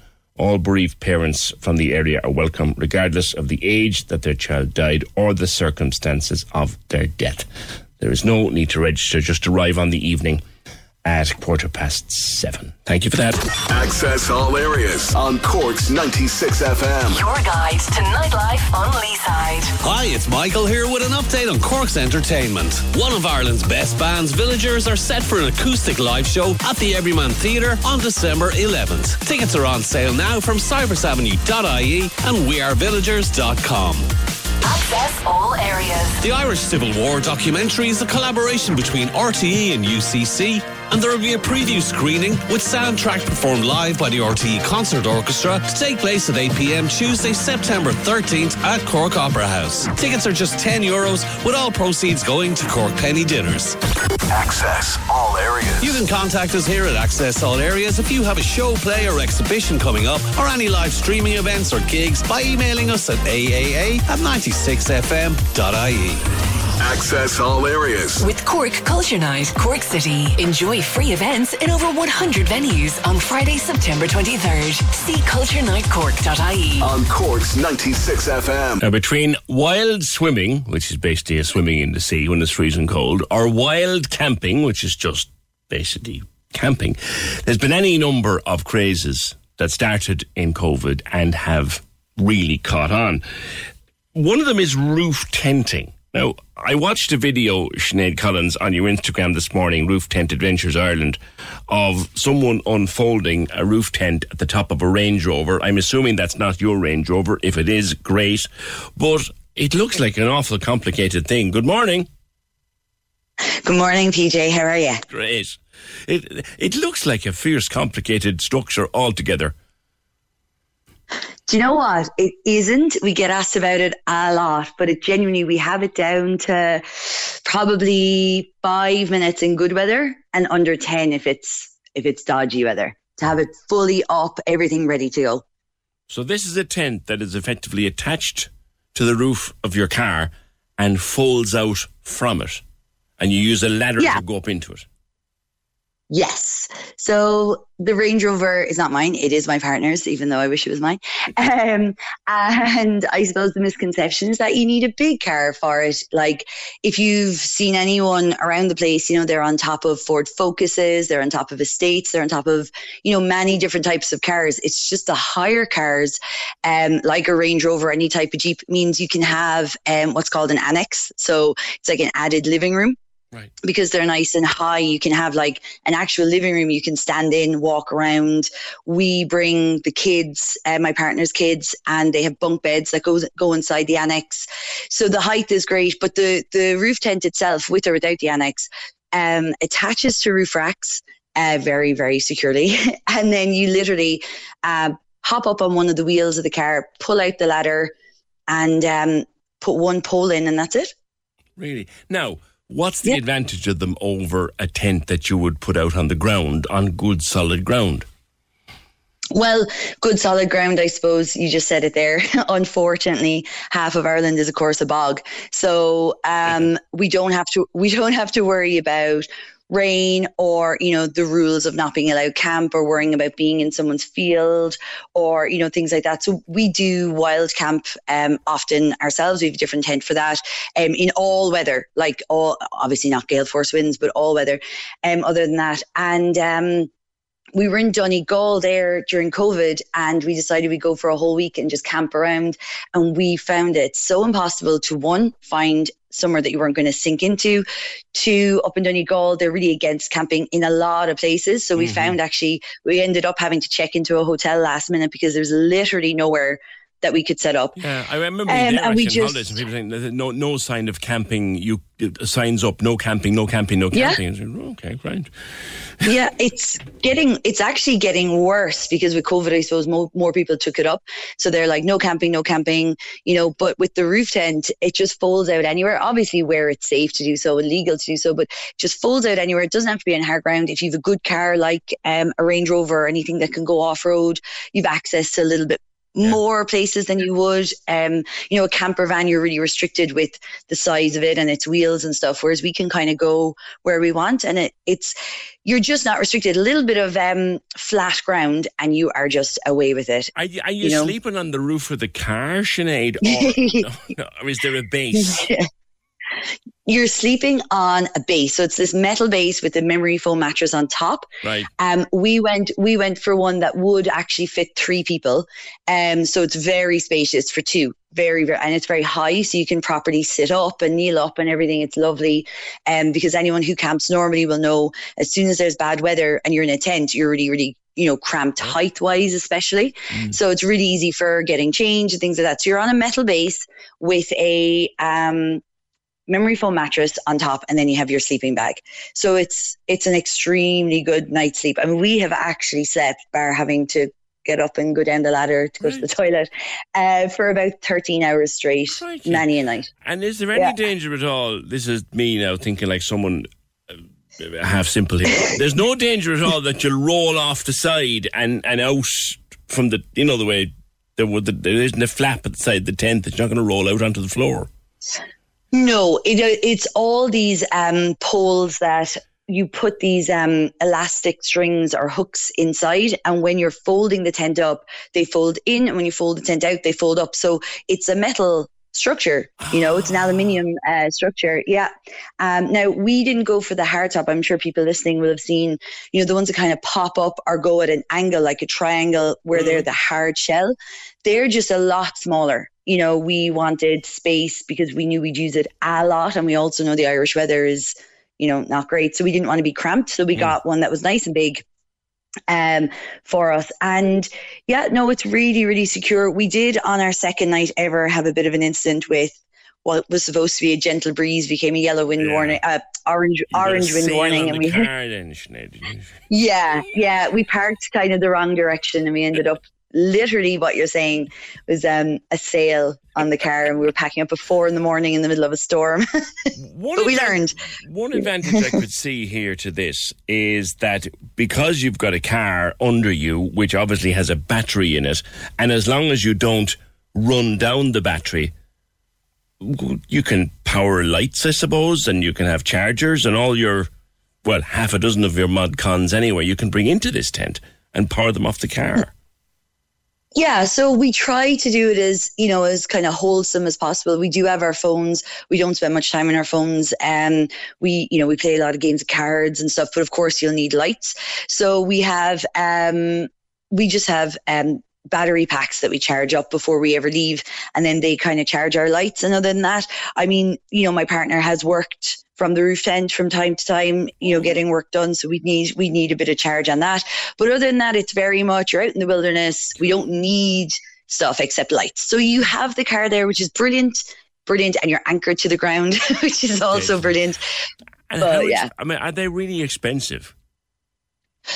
Interestingly, they can be, right? So we, my partner's actually from Australia, and, he'd be used to kind of better weather and things like that. And he was looking at roof tents, and they were coming in I think they were going to be maybe about €3,000 or something like that. And I just felt like with Irish weather, it ruins everything.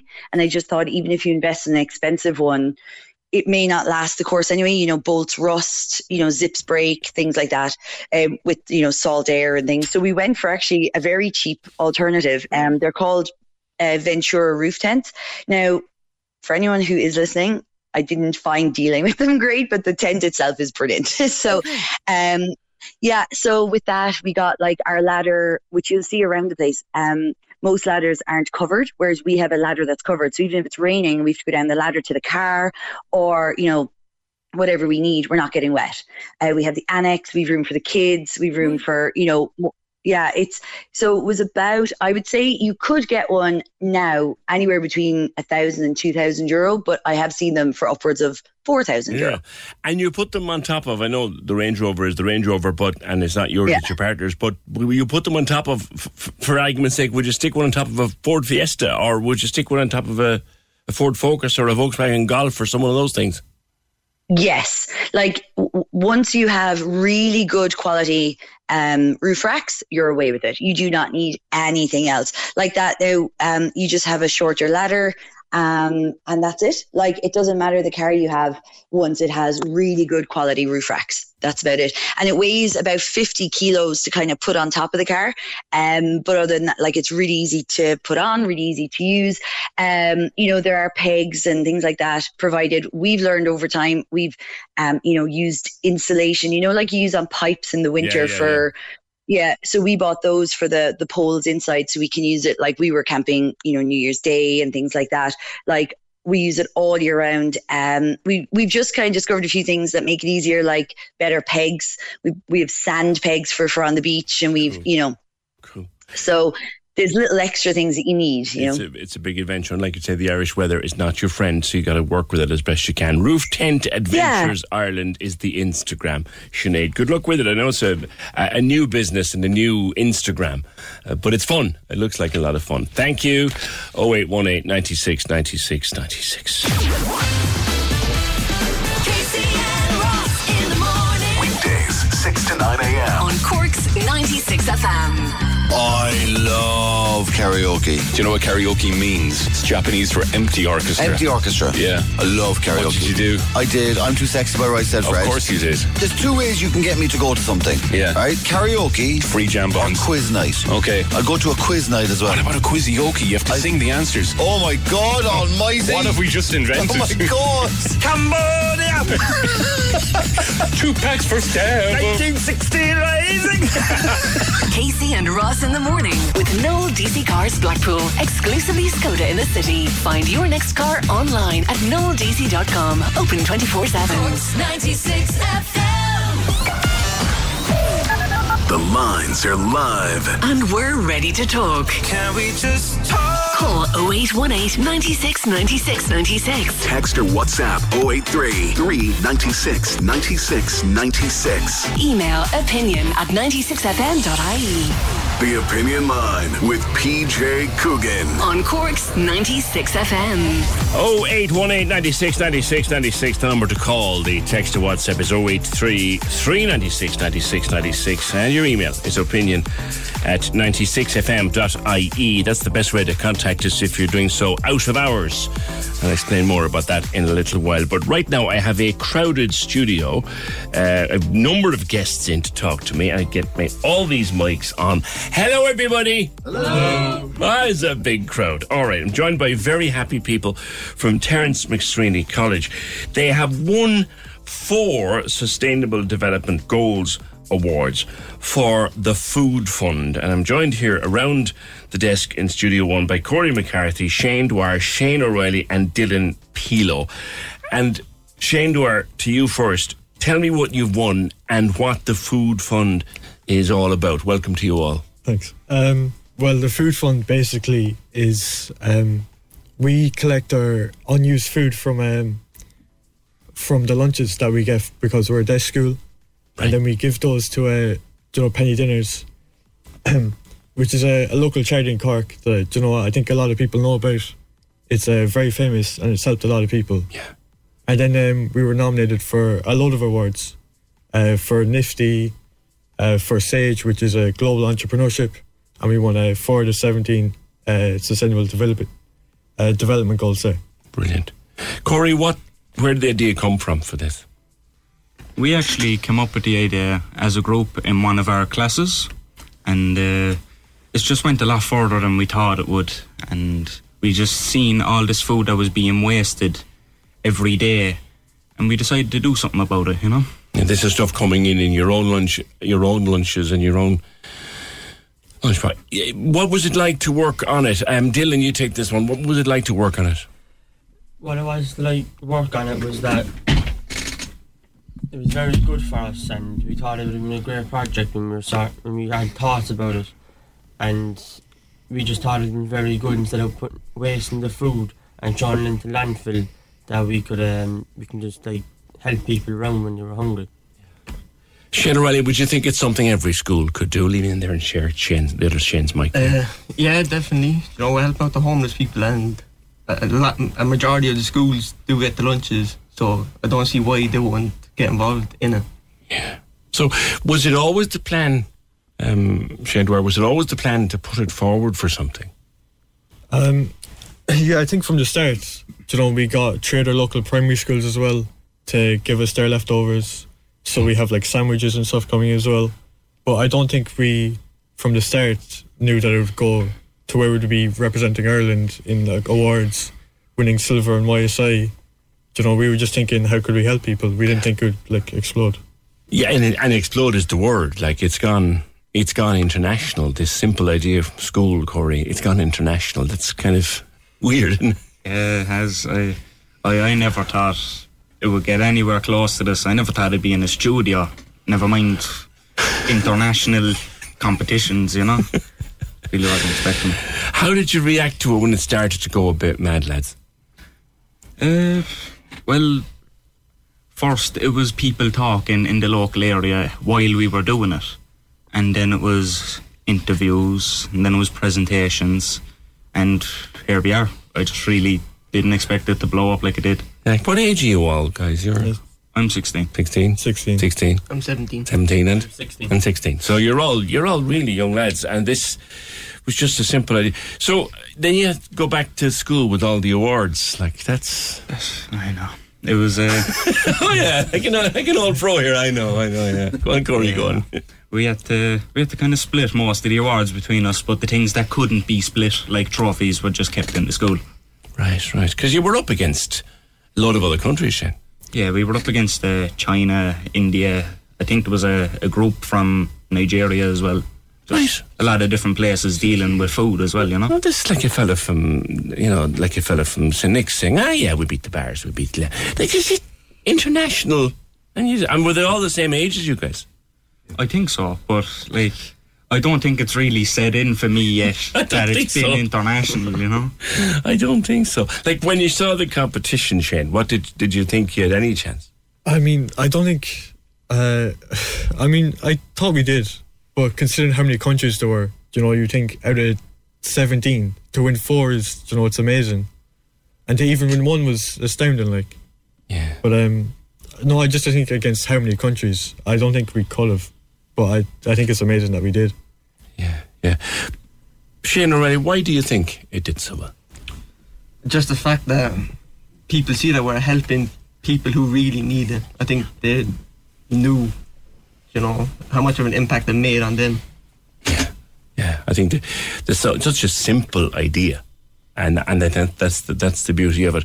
So, Foróige, John is here from Foróige. What's Foróige's involvement, Shane?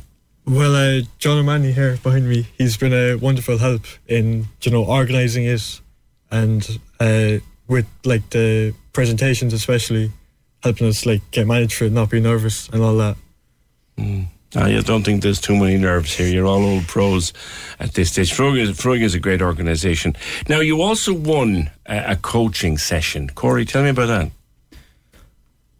Well, the coaching session is up in Dublin, I believe, and it's just to help us become better at public speaking in general. And I think it's just to make you better at managing people as well. Right. Would you hope to travel with this? Yeah, I would. It'd be nice to see somewhere other than this rainy place. Yeah, it would, wouldn't it? I mean, talking about places like China and India, I mean, you'd love an opportunity to travel as a result of this. Like, this could be a business for you guys, It could. But I don't really think it will be. But it'll definitely something to put down the CV, It'll give you a foot in the door anywhere in the world. I'm looking at Eva, your teacher over there, going, yeah, he's got his act together. You're all great lads. Is it, Dylan? You're out there on the end. Lift that microphone up if you need to. Like, what? This has been a very special experience for you and your mates here, isn't it? Yeah, it's been very special. We didn't expect to go as far as we have became at all. Because when we were developing the food fund, we were like, we didn't think it was going to be national awards winning when we were doing it, so we just didn't expect it at all. Yeah. Shane O'Reilly, would you like to be in business? Would you like to have a business of your own? Yeah, just get a bit of extra money, but yeah, I'd like to be in a business of my own. Yeah. Do you think that working on something like this, Shane, prepares you in any way for what might be out there? Do you think that you learned a bit about work and the work environment? Definitely, because your organisation skills, are improved greatly. Because we were doing this every day since like October, so we're always there in time. Our efficiency from the start has gotten a lot faster, because before it used to take us like an hour to sort out all the food and don't get it ready for it to be collected. Now it takes us barely 20 minutes. So we've gotten a lot faster. Our communication skills between each other have gotten a lot better for all our roles. Yeah. Like, describe to me, Corey, a typical day of the food fund. Like, what has to be done? Well, first off, about the second break in the day in school, we would go down and collect all the unused food from the primary schools. We would kind of split up into teams of 2, maybe one team of 3 or something, and we would go down and just collect the food, and it was a lot more difficult at the start because they didn't really take us seriously, but then when they seen that we were actually coming down and actually doing it, they started having it ready for us every day. Right. And you pack it up then? Yeah, you take it back up to our own school and just count the numbers, and we have a volunteer driver who comes up from penny dinners, and we count the food, separate them by like sandwiches and fruit in one and like hot food in the other, and we just throw them into the back of the van. Very and good. Just drops them down. And how many meals have you prepared? Have you any idea, Shane? We've donated 7,500 meals. What? We've donated 4,000 sandwiches and some fruit and like breadsticks and crackers as well. Right. And this goes on every day? Every day, yeah. It's part of your school. And is it still just the 4 of you, or are there other people volunteering to be part of it now? There is 5 of us, but he couldn't make it today. He's in Dublin. All right. Business meeting, I suppose. Enjoying a nice little concert for himself. Ah, very good. Oh, he was at the fella in the Croke Park class? I see. I thought he was at a business meeting or something. You should have said a business meeting. Trust me, he'll be getting a word from me about this. Yeah, who's the boss here? I feel like it's Corey. Yeah, I feel like it's Corey too. Why do you feel like it's me? Because I think it's just there's no one really above anyone else. Yeah. Once we kind of got our jobs, we just do them. Yeah. We don't need to be told by someone above us. It's just we split into the teams that we had since a year ago, and we just do it. You know, there's no need for. Because this sounds like something that could. I know Penny Dinners is local, but there are many charities like it up and down the country. Like this sounds so easily like something that could go national. That every Desh school in the country could be doing it. What would you think, Shane? Yeah, absolutely. Because schools up and down the country, Joe, they have charities like Penny Dinners that they could go donate to. Yeah. And I feel like somebody just needs to like take the initiative in one of these other schools and start something like this in like Dublin or Galway or wherever. Yeah. Well, you've taken the initiative. I mean, I think there's enough here. I know Eva is going to go, oh God, they've still got an education to do, but I think these presentations could be done up and down the country. They developed an app which they. Oh yeah, tell me about the app.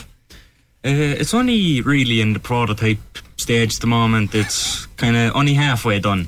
But in general, it's just a way to keep track of all the food that's being donated across the country, because we're predicting that it's going to at least go national. And instead of multiple phone calls, multiple emails, trying to get the numbers together, if you all just have one app to go to, it's a lot more simple, you know? I have got a funny feeling that if I'm old enough, and God, I'm old as it is, right? But if I live long enough, you are going to be, you in particular, and the rest of you behind him, you're all going to be running global international industries. Or else you'll be in the Dáil. I'll be even higher than that. Good man. See, out in the Oris, is that it?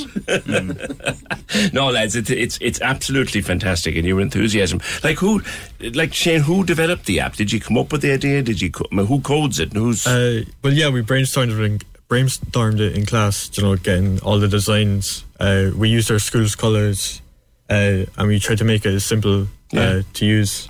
And then we had somebody come in from Apple to teach us how to start coding. Right. Yeah, and how to lay it out and do all that. Right. So you're coding your own app as well.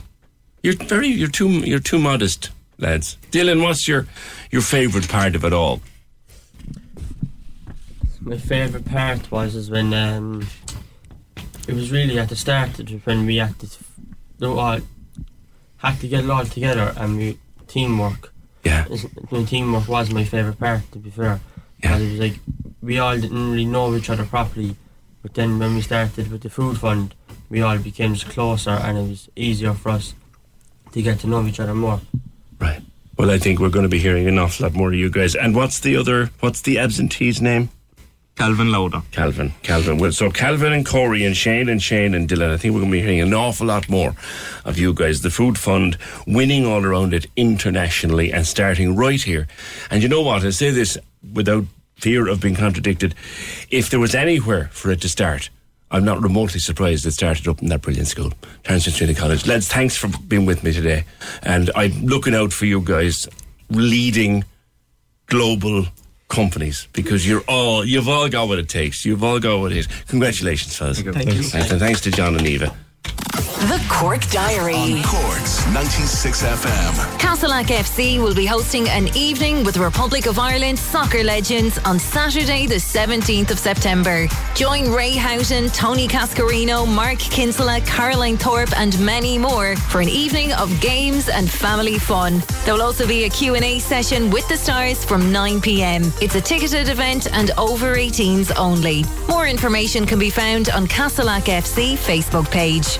If you have an event you would like mentioned, email the details to corkdiary@96fm.ie. The Cork Diary. With Tusla Fostering, now seeking foster carers from a diverse range of backgrounds in Cork. See fostering.ie. On Cork's 96 FM. I think we've just seen a glimpse of Cork's future there, those lads, and they're great. They're great. Calvin is the missing one, who was at Garth Brooks last night and had to explain himself to his boss, Corey, and the two Shanes and Dylan, and to John from Feroiga and Eva from Terence Springs. I think we've seen a glimpse of the future here. I know a lot of parents must be delighted with them as well, because do you know the way the child's lunch comes home in the bag every day? Well, here's one way to make sure that it doesn't. Do you know what I mean? 0818 96 96 96. Now, you always hear me talking about the Eurovision every May, and look, it'll be the same next year. I don't know where it's going to be. There's talk that it could be either Birmingham or Glasgow or Manchester, which would seem to be the logical favourite. But anyway, I could spend all day talking about that. But the search for Ireland's entry for the 2022 Junior Eurovision is now on. Yes, there is such a thing, and we're quite good at it. Louise Cantillon is the presenter of Junior Eurovision, which is carried, I think, Louise, on TG Cahir from the 18th of September. Morning. Morning, PJ. Thanks for having me on your show. Delighted. Junior Eurovision, there's huge interest in it. It's been around for a while. Tell me a bit about it. Yeah, absolutely. So Junior Eurovision, exactly what you've said. It has all the same excitement and hype that you'd imagine goes along with Senior Eurovision. The only difference is that our representative for Ireland, who will be selected over the coming weeks on TG Cahir in a live television show, will be aged between 9 to 14 years old. So the chosen singer then goes on, like you would in Senior Eurovision, to sing in front of millions on the Eurovision stage. And for the Junior Eurovision side of things this year, that's going to happen in Armenia, which is a really cool destination. And wow. Armenia this December, yeah. So our winner last year was a girl called Melania. She won in Paris.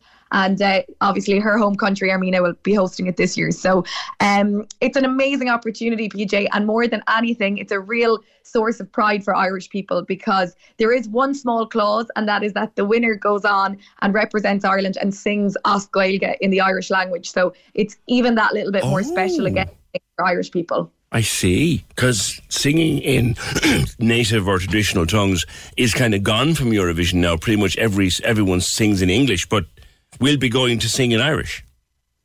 Absolutely, yeah. And I think, there has historically always been that pride, and it's an opportunity for countries with, maybe minority languages to get onto a massive global stage and to sing in their native tongue. So there's a lot of pride that comes with that as well, I think, PJ. So have you got finalists set up over the next few weeks? What's the format of the show?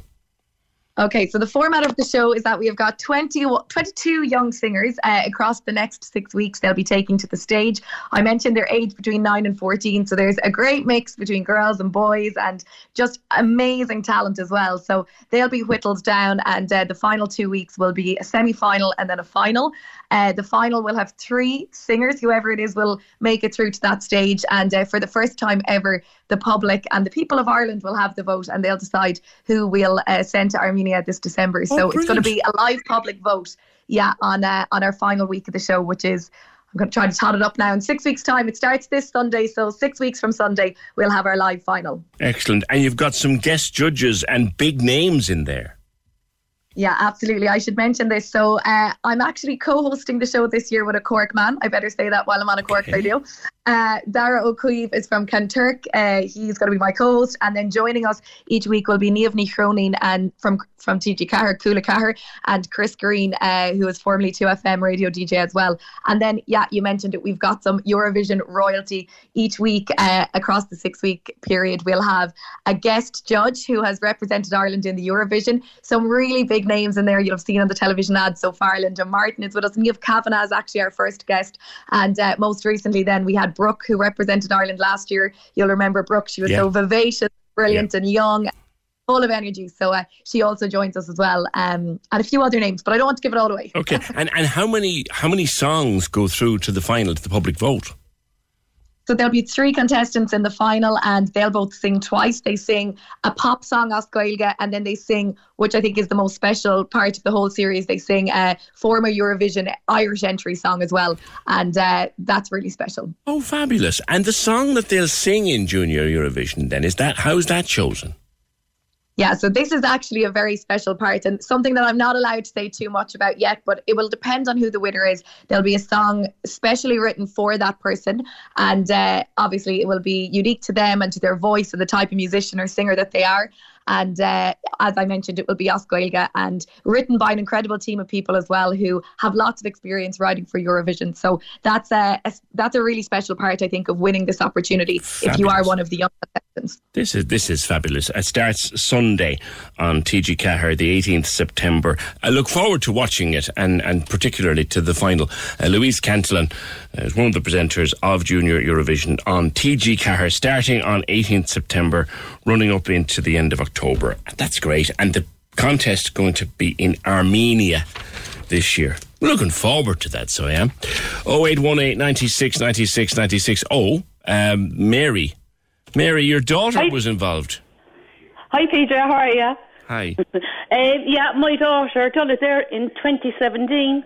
Right. And she sang Hudson Taylor song, and she got down to the final 8 in it, the semi-final, and it was just a fantastic experience.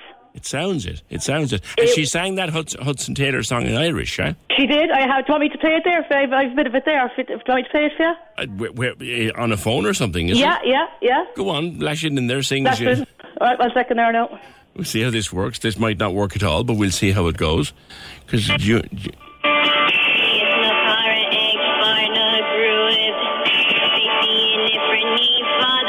Nice one. You get that sounds a bit off, but yeah, Mary, that's brilliant.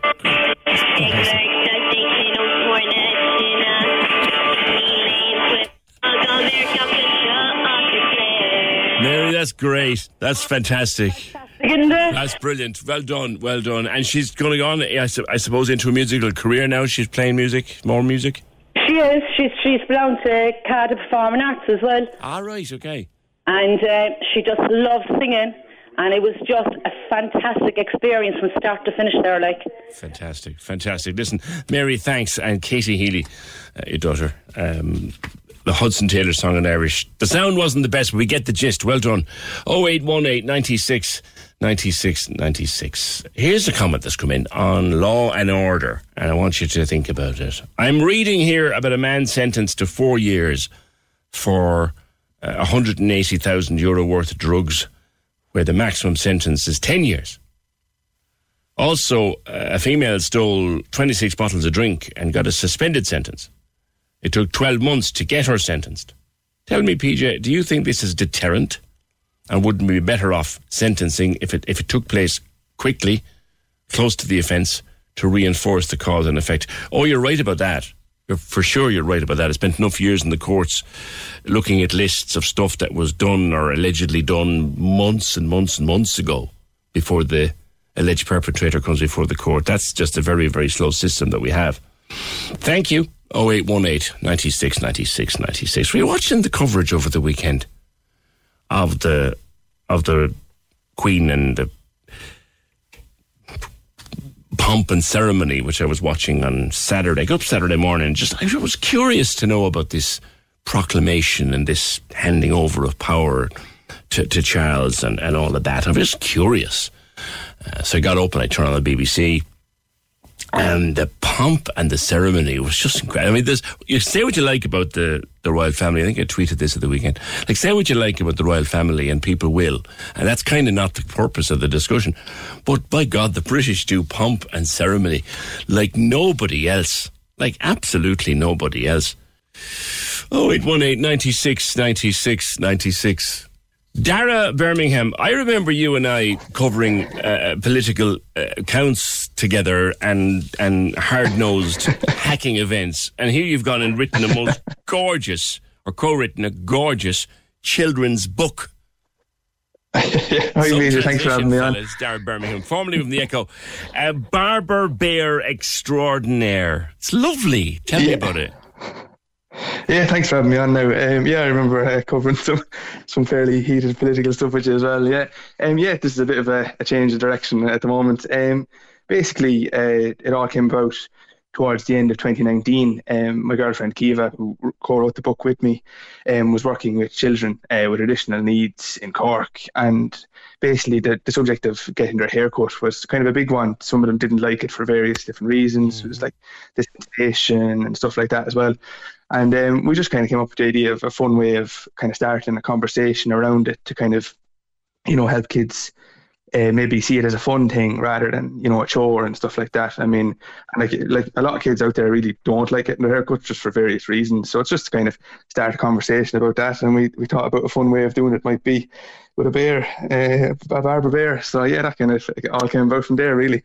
Who invented the character? I'll have to give credit to Kiva for that, my girlfriend. She just kind of came up with it one day that we'd have a young child out camping in the woods with his family and ended up running into a barber bear extraordinaire, and it's just the rhyming helped really. The fact that it all rhymed was, just an added bonus, really. Yeah, exactly. Yeah, so we said let's go with a rhyming team, really, just to keep it easy, And you have Blair, the little boy in the book. He likes his hair done a particular way and doesn't want anybody else to do it and doesn't want it done any way differently. That's, as I'm sure Kiva has told you, that's very common in kids, particularly, say, autistic kids. They're very particular about it. Yeah, definitely. Yeah, that's where it all really stemmed from. We just kind of wanted to start that conversation and allow kind of families and teachers even as well to kind of read it to kids and, try and get the conversation started around getting their hair cut and make it a fun thing rather than seeing it as something, daunting or kind of unpleasant. Yeah, and it's a little picture story book. And where's it available? Where can we get it? It's available online at the moment. We're hoping to kind of get it into bookstores in Cork and around the place as well soon. So, but at the moment it's available online at austinmacaulay.com, the Book Depository and Waterstones as well. So you can just go online and order it and it'll be delivered straight to your door, really. The front page of it is lovely, actually. Front page of it is really lovely. Yeah, but I like it how it turned out now. Yeah, it's a bit like the front page of it is like me with my lockdown hair. Do you know? Yeah, I'd say a lot of people are looking like that now over the last 2 years, yeah. All right. Dara, listen, good luck with it to yourself and Kiva Salmon and Dara Birmingham. Barber Bear Extraordinaire, about a little boy called Blair who doesn't like getting his hair cut until he meets a bear who'll do it for him. Anyone have pictures of their hair in lockdown? I remember, and I keep my hair very short, as anybody knows around me. I have done for years. So and I go to the barber sort of, religiously anyway, every 2 weeks. Anyone have a story of your hair in lockdown? I bought a razor myself because it was either that or borrowed the daughter's dog grooming kit. But no, anyone got a story about hair in lockdown? Because we were going to pull it ourselves. Remember that? Do you remember that the barbers were closed for weeks and weeks on end, and it was like their hair was going in all different directions, and I couldn't. You didn't. What did you do to Charlie's hair? Put on that headset. So poor Charlie's hair he has beautiful hair, and it was growing really, really long, and I decided to cut it. And I had an incident before where I cut his fringe really, really short, and it was desperate looking. So I said this time around I would get a razor. I borrowed it off a friend, and they had said to me to take the cover off it and try and feather the fringe, and this is how they do it in barbershop. So I started to try and do that and cut a big lump off one side, so I had to try and even it up on the other side. So it ended up all crooked and uneven and really, really short again. And then when I went to do the sides, I forgot to put the cover back on the razor, and I shaved a big lump out of the side of his hair. The poor child would have done better if he just hung his head over a fence and had a goat at him. I know, he said never again. Just never let me go near his hair again. So thankfully we were in lockdown and nobody got to see it, but oh my God, it was desperate, the poor child. We had something similar. I bought a razor, and one of these proper electronic hairdressing razors. I was so desperate I actually bought one that was a Manchester United branded one. It was the last left in the shop, you know. A fabulous joke with all the blades and all the numbers and the whole thing. And of course, you see, my daughter Gemma being able to groom dogs, I figured, well, she could probably groom me as well. So I know. So she came over and she did mine, and that's grand, and it was fine. It was grand. She did a little too on me. And then, of course, himself wanted a haircut.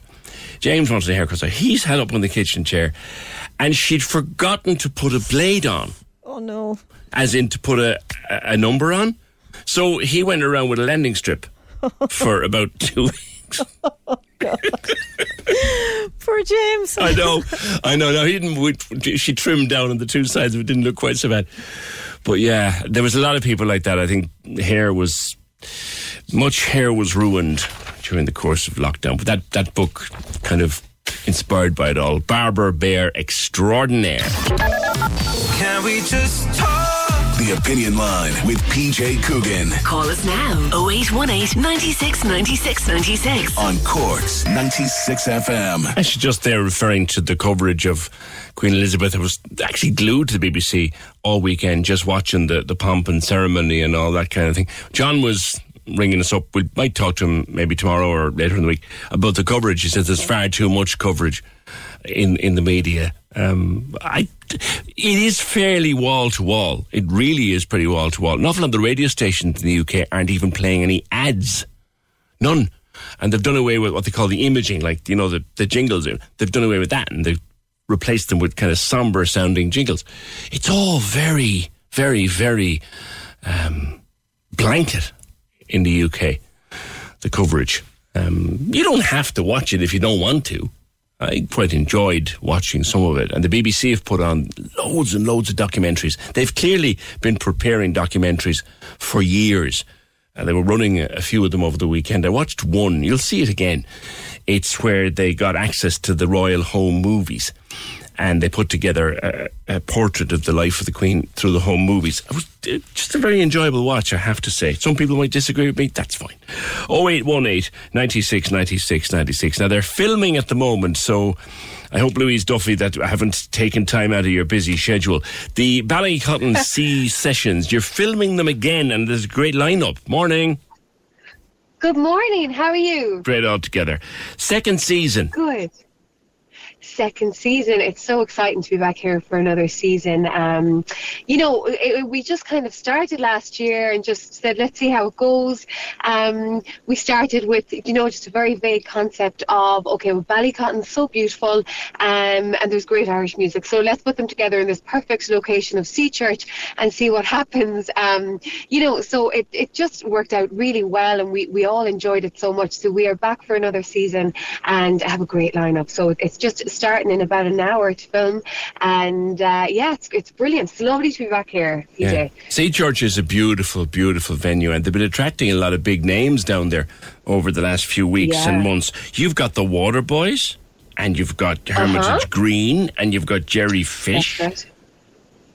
Yeah, so there's some very big names coming, like you say, you know, and then there's a lot of new Irish music. I think Irish music is in a really strong state at the moment, and the stuff that's coming out, like, I mean, we've got Mom the Rebels later on, and that's this beautiful fusion of traditional music and gospel music, and I mean, it just lifts your spirit when you hear it. So, and the likes of Shiva and another brilliant performer called Moncrief. So these really strong up and coming names, and then you put them in this location, like you say, Sea Church is really special. It's just very ethereal, and obviously it's small, so the shows, I mean, we, you know, on a good show, I think we fit maybe about 25 people in there. That's really special, and I think it just brings out something heavenly, can I say? Can I be corny and say something heavenly out of the performers, you know? Yeah. So it is lovely, and I'm really excited to see what the next couple of days will bring in Ballycotton. Yeah, and I bring in a big professional television setup into a venue like that. It cuts down on the number of seats, but there are tickets available, aren't there?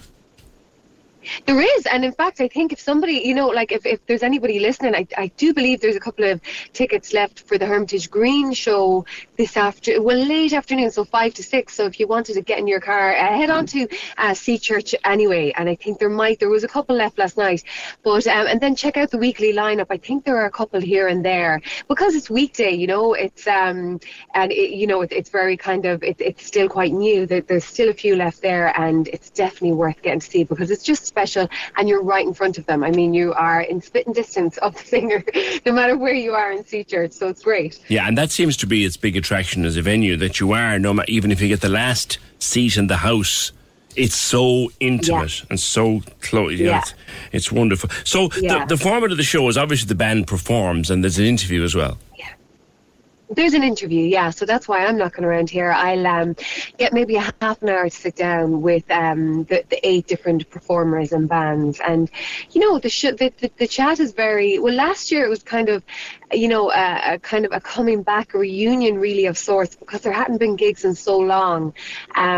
So this year is quite exciting to be able to talk about, you know, what's new for the bands. And, you know, so we'll have a sit down and a chat about, you know, their work and then really look into the music as well. I think that, you know, these bands put their heart and soul into the lyricism and the music of them. It is nice to get an opportunity to talk about what the music means to them, and you really see, you know, the passion come out of them when you ask them about their songs and their albums and the hard work that they do. So that's what I'll be doing, and then they'll be performing, and as you said, a huge TV crew here. And we'll be moving outside the church as well. We'll be, weather permitting, hopping around the Bay of Ballycotton and maybe out in the boat if we're able to do so, and around the lighthouse and things like that. So it's just such a beautiful venue that it's important to get out there in the wide open too. Well, it certainly looks like the weather is going to improve. I don't know how it is down there today, but there'll be a major improvement in the weather in Ballycotton in the next couple of days, so you might well get out on that water. And when will we get to see the new season, Louise? That's to be confirmed. It was February this year rather, season 1. So I'm expecting very early next year on RTE2. So around February time, we're hoping we'll go to air again. So gives us plenty of time to get it all dickied up and ready for the viewer. So it was a Tuesday night on RTE2 last year. So or this year, excuse me. I know. Yeah, you lose track of time in this business from time to time. Yeah, a little bit, a lot. Recording in one year and broadcasting in the other and editing and stuff. Louise, thanks. Good to talk to you on the Opinion Line. That's Louise Duffy, presenter of the Ballycotton Sea Sessions, filming this week with the Waterboys and Hermitage Green and Hudson Taylor, the Blizzards, Moncrief. Great lineup. Jerry Fish, and interviewed by Louise. Jerry actually is a great interview. I've seen a few interviews over the years with Jerry Fish. He's a great interview. That's it for this Monday. The programme edited by Fiona Corcoran, produced and researched by Fergal Barry. See you tomorrow just after 9. Hear only the freshest hits of 2022. Or train harder while we pump out the bangers.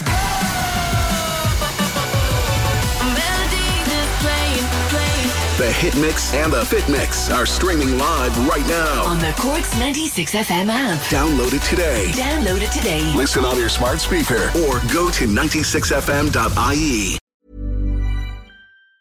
Even on a budget, quality is non-negotiable. That's why Quince is the place to score high-end essentials at 50 to 80% less than similar brands. Get your hands on buttery soft cashmere sweaters from just $60, Italian leather jackets, and so much more.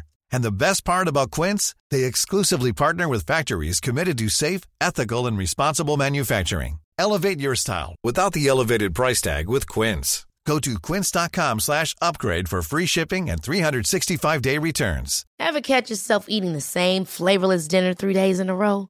Dreaming of something better? Well, HelloFresh is your guilt-free dream come true, baby. It's me, Keke Palmer. Let's wake up those taste buds with hot, juicy pecan-crusted chicken or garlic butter shrimp scampi. Hello Fresh. Stop dreaming of all the delicious possibilities and dig in at HelloFresh.com. Let's get this dinner party started.